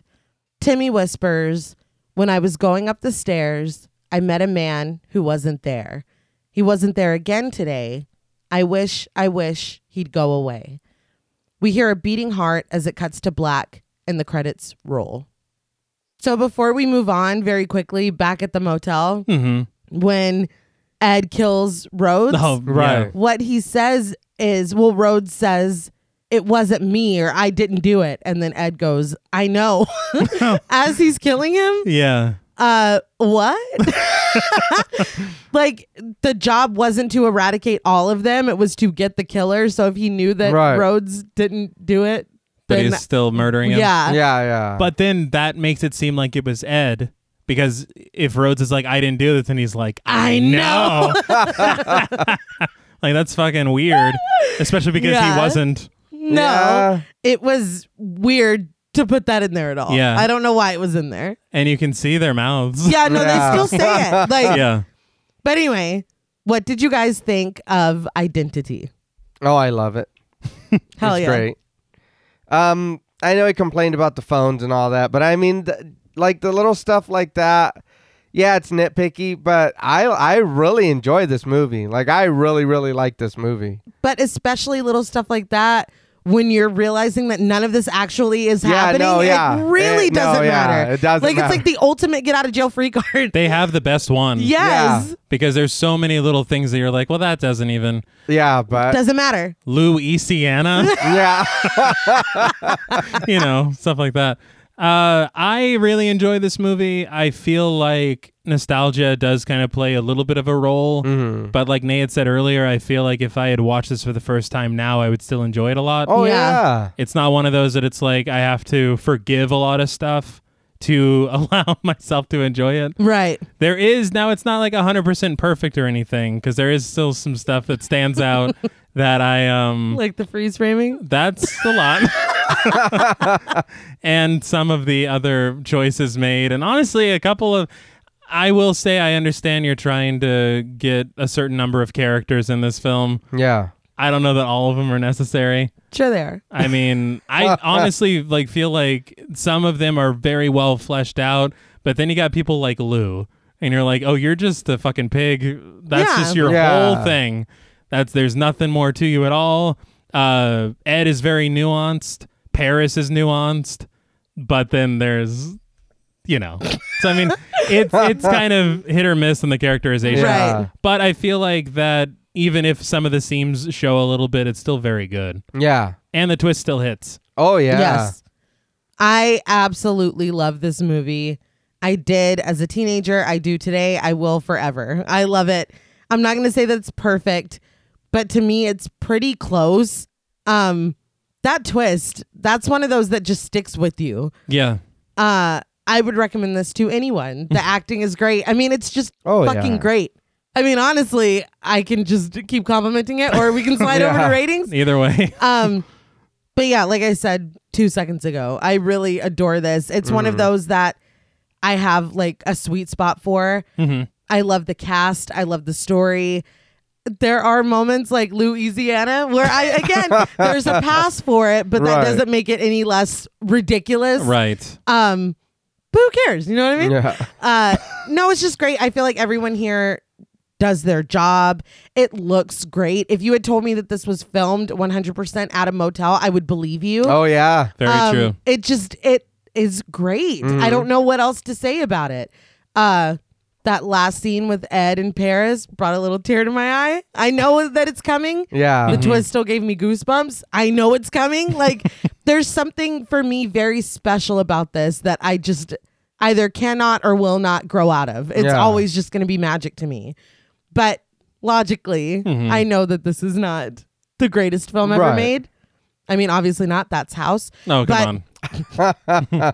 On a scale from 1 to 10 cryptic room keys, I am going to give Identity 9 out of 10 cryptic room keys. Holy shit. Right. I fucking love this movie, and I will not apologize for it. But I will now open the floor to you. I mean, I'm kind of in the same boat. I mean, I really like the movie. And I know we said earlier about John Cusack being in it, and for me, it's kind of like 1408. Like, I can watch 1408 anytime, and it's fine. This is kind of in that same thing. And I remember, and I don't know if it's just him, because I remember, I think it was 2012. I used to watch this shit all the time. And I don't know why, but it was like, oh no, it's because he's in there. But this does fall into one of those movies for me too. So I really, really like this movie. Perfect. Yeah, no, I get it. You know what I mean? It's there's sometimes we're laughing when we shouldn't be. But Louisiana. Yeah. Jenny, Virginia. Come on. That could have been so easily avoided. Yeah, it could have. But it is a good movie, and I do think too that you're right, T. If we did watch this, now we would have enjoyed the shit out of it still. Mm-hmm. So for me, I'm gonna give Identity on a scale from 1 to 10 cryptic room keys. Nailed it. All right, an 8.5. I do like this movie.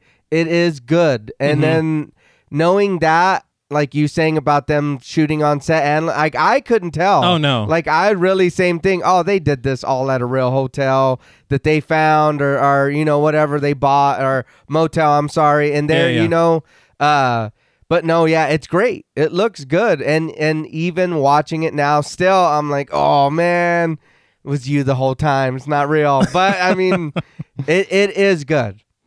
I agree that it's a really good film. I enjoy it. I've watched it like 3 times in the past few days. Yeah. So it's not even one that it's like, oh, I guess I'll watch. No, it's a fun time. Yeah. And even if some of it is a little bit ridiculous, because it does get a little bit ridiculous, it's still good. On the positive side, we already said the characters, the story, and the mystery, I think, are probably up there for me as far as the biggest pluses. Yeah. The set design is great. I meant to call out the music. It's Alan Silvestri Death Becomes Her. Hell Okay. yes. Yeah. Among It's other. a 10. It's Oh, a 10. come on, no. Let me go back. Good Lord. I love, he's probably done like things that are way bigger and we're like, Death Becomes Her. Yeah. There's nothing But, bigger. we love that film.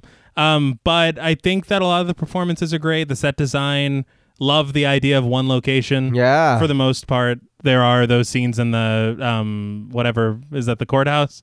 I Right? guess, yeah. They never really... Yeah. That It's a dude's like, meeting we're room. having a meeting Yeah. tonight. Somewhere. Like, all right, I guess it's the courthouse.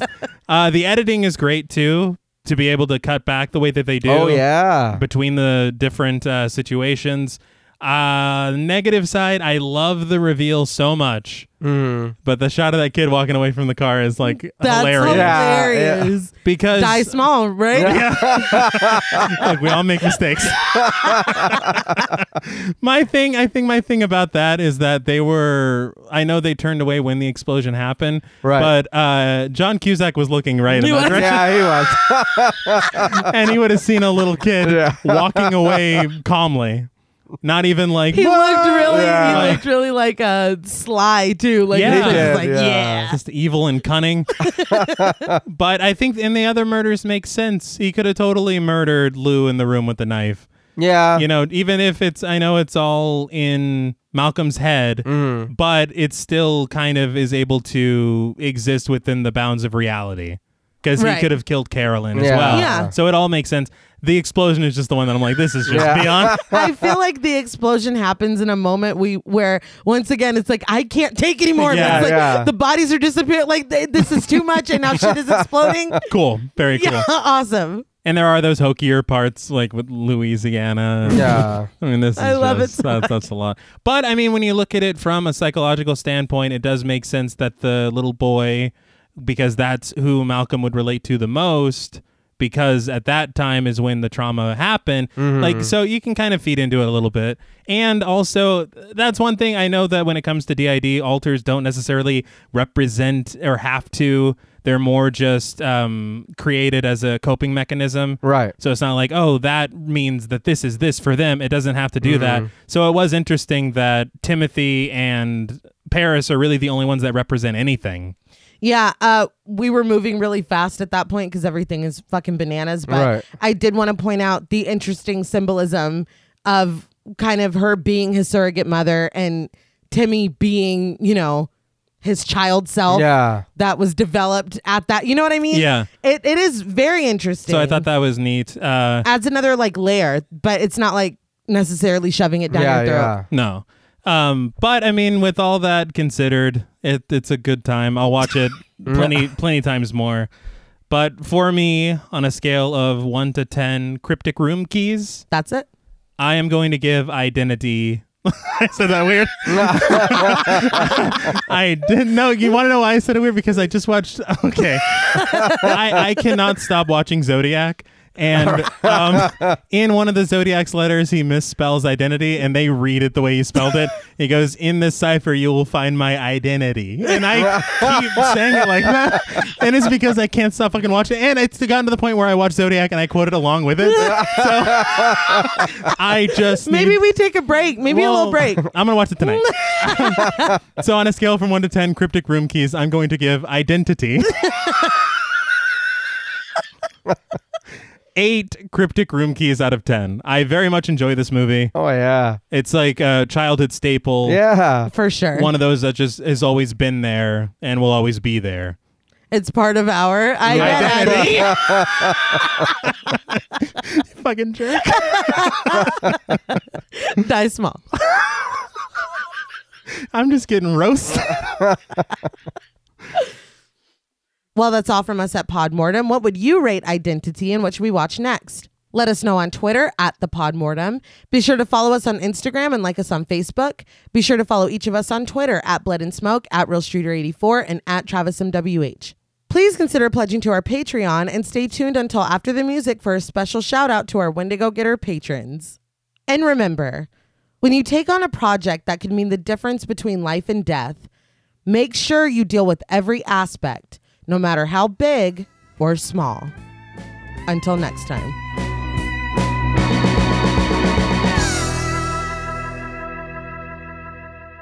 Thank you for staying tuned for a special shout out to our Wendigo Getter patrons. Woo! Yeah. Oh, yes. All right. I feel like we've gotten past that. Okay. A special thank you to Chris Ontiveros, Kristen Lofton, Megan Martinez, Kimberly Bass, Sophie Hodson, Anthony Jerome M., Jordan Nash, Kent Morton, Guy 54, Lala Thomas, Travis Anissa Hunter, Miguel Myers ATX, Jennifer Perez, Pierre Lombard, Allison O'Neill, Carissa, TJ and Angie Bronson, Gabrielle Trevino, Spooky Mom, Andy Teague, Applin Ontiveros, Karima Rhodes, Antonio Huerta, Kimberly Kleindienst, Will Brown, Sydney Smith, Osvaldo Soto, Jonathan Booth, Bobby Holmes, Donna Eason, JD Rezak, Molly Gerhart, Armand Spasto, Aaron Aguirre, Eggy, William Barry, Brittany Ramatar, Charity Oxner, Amanda Six, Mandy Rainwater, Eden, Jordan Roberts, Dylan, Melissa Sierra, Holly Bryan, Jordan Blevins, Liz Heath, Spencer Montavo, Pancake the Panda, John Ramos, Michael Newding, Alexis Roberts, Dan Laveau, Itzy M., Gary Horton, Amanda Aliff, Leisha Olivier, Kate Lamp, Carlos and Sydney, Jessica Hunter, Helena Rudder, Alan Johnston, Mariah, Livy Fun, Mandy M., Scott Troutman, Mozzie Bear, Brittany G., Dave Burke, Adrian Stakes, Craig Kowalski, Beth, Nick Spill, Emma Hagel-Kissinger, Ashley Weidman, Angelica Cornelius Witt, Valerie G., JSL, Emiliana, Brian Glass, CB, Maya Noches, Taylor Santana, Will Lewison, Angelique, Smelly Poo Poo Head, Beth Bauer, Ben Coons, Cookie, Esperanza J., Jace OKC, Joshua Rumley, Danielle Peralta, Hannah R., Brandon, Nicholas Carter, Sawyer Reese Farr, Dr. Diva Loves Horror, Girl That's Scary, M. Fryback, Cassandra, Andrea Simmons, and Ashley Higuera. Thank you all so much. Yes. Yes, thank you. We love you. Is that too far? Was that too much? You guys We just love went you. quiet. Right now. No, it's true. All right. We love each and every one of you so much, and we're not motelling lies. It took place in a Most of it, yeah. like 98. Until next time.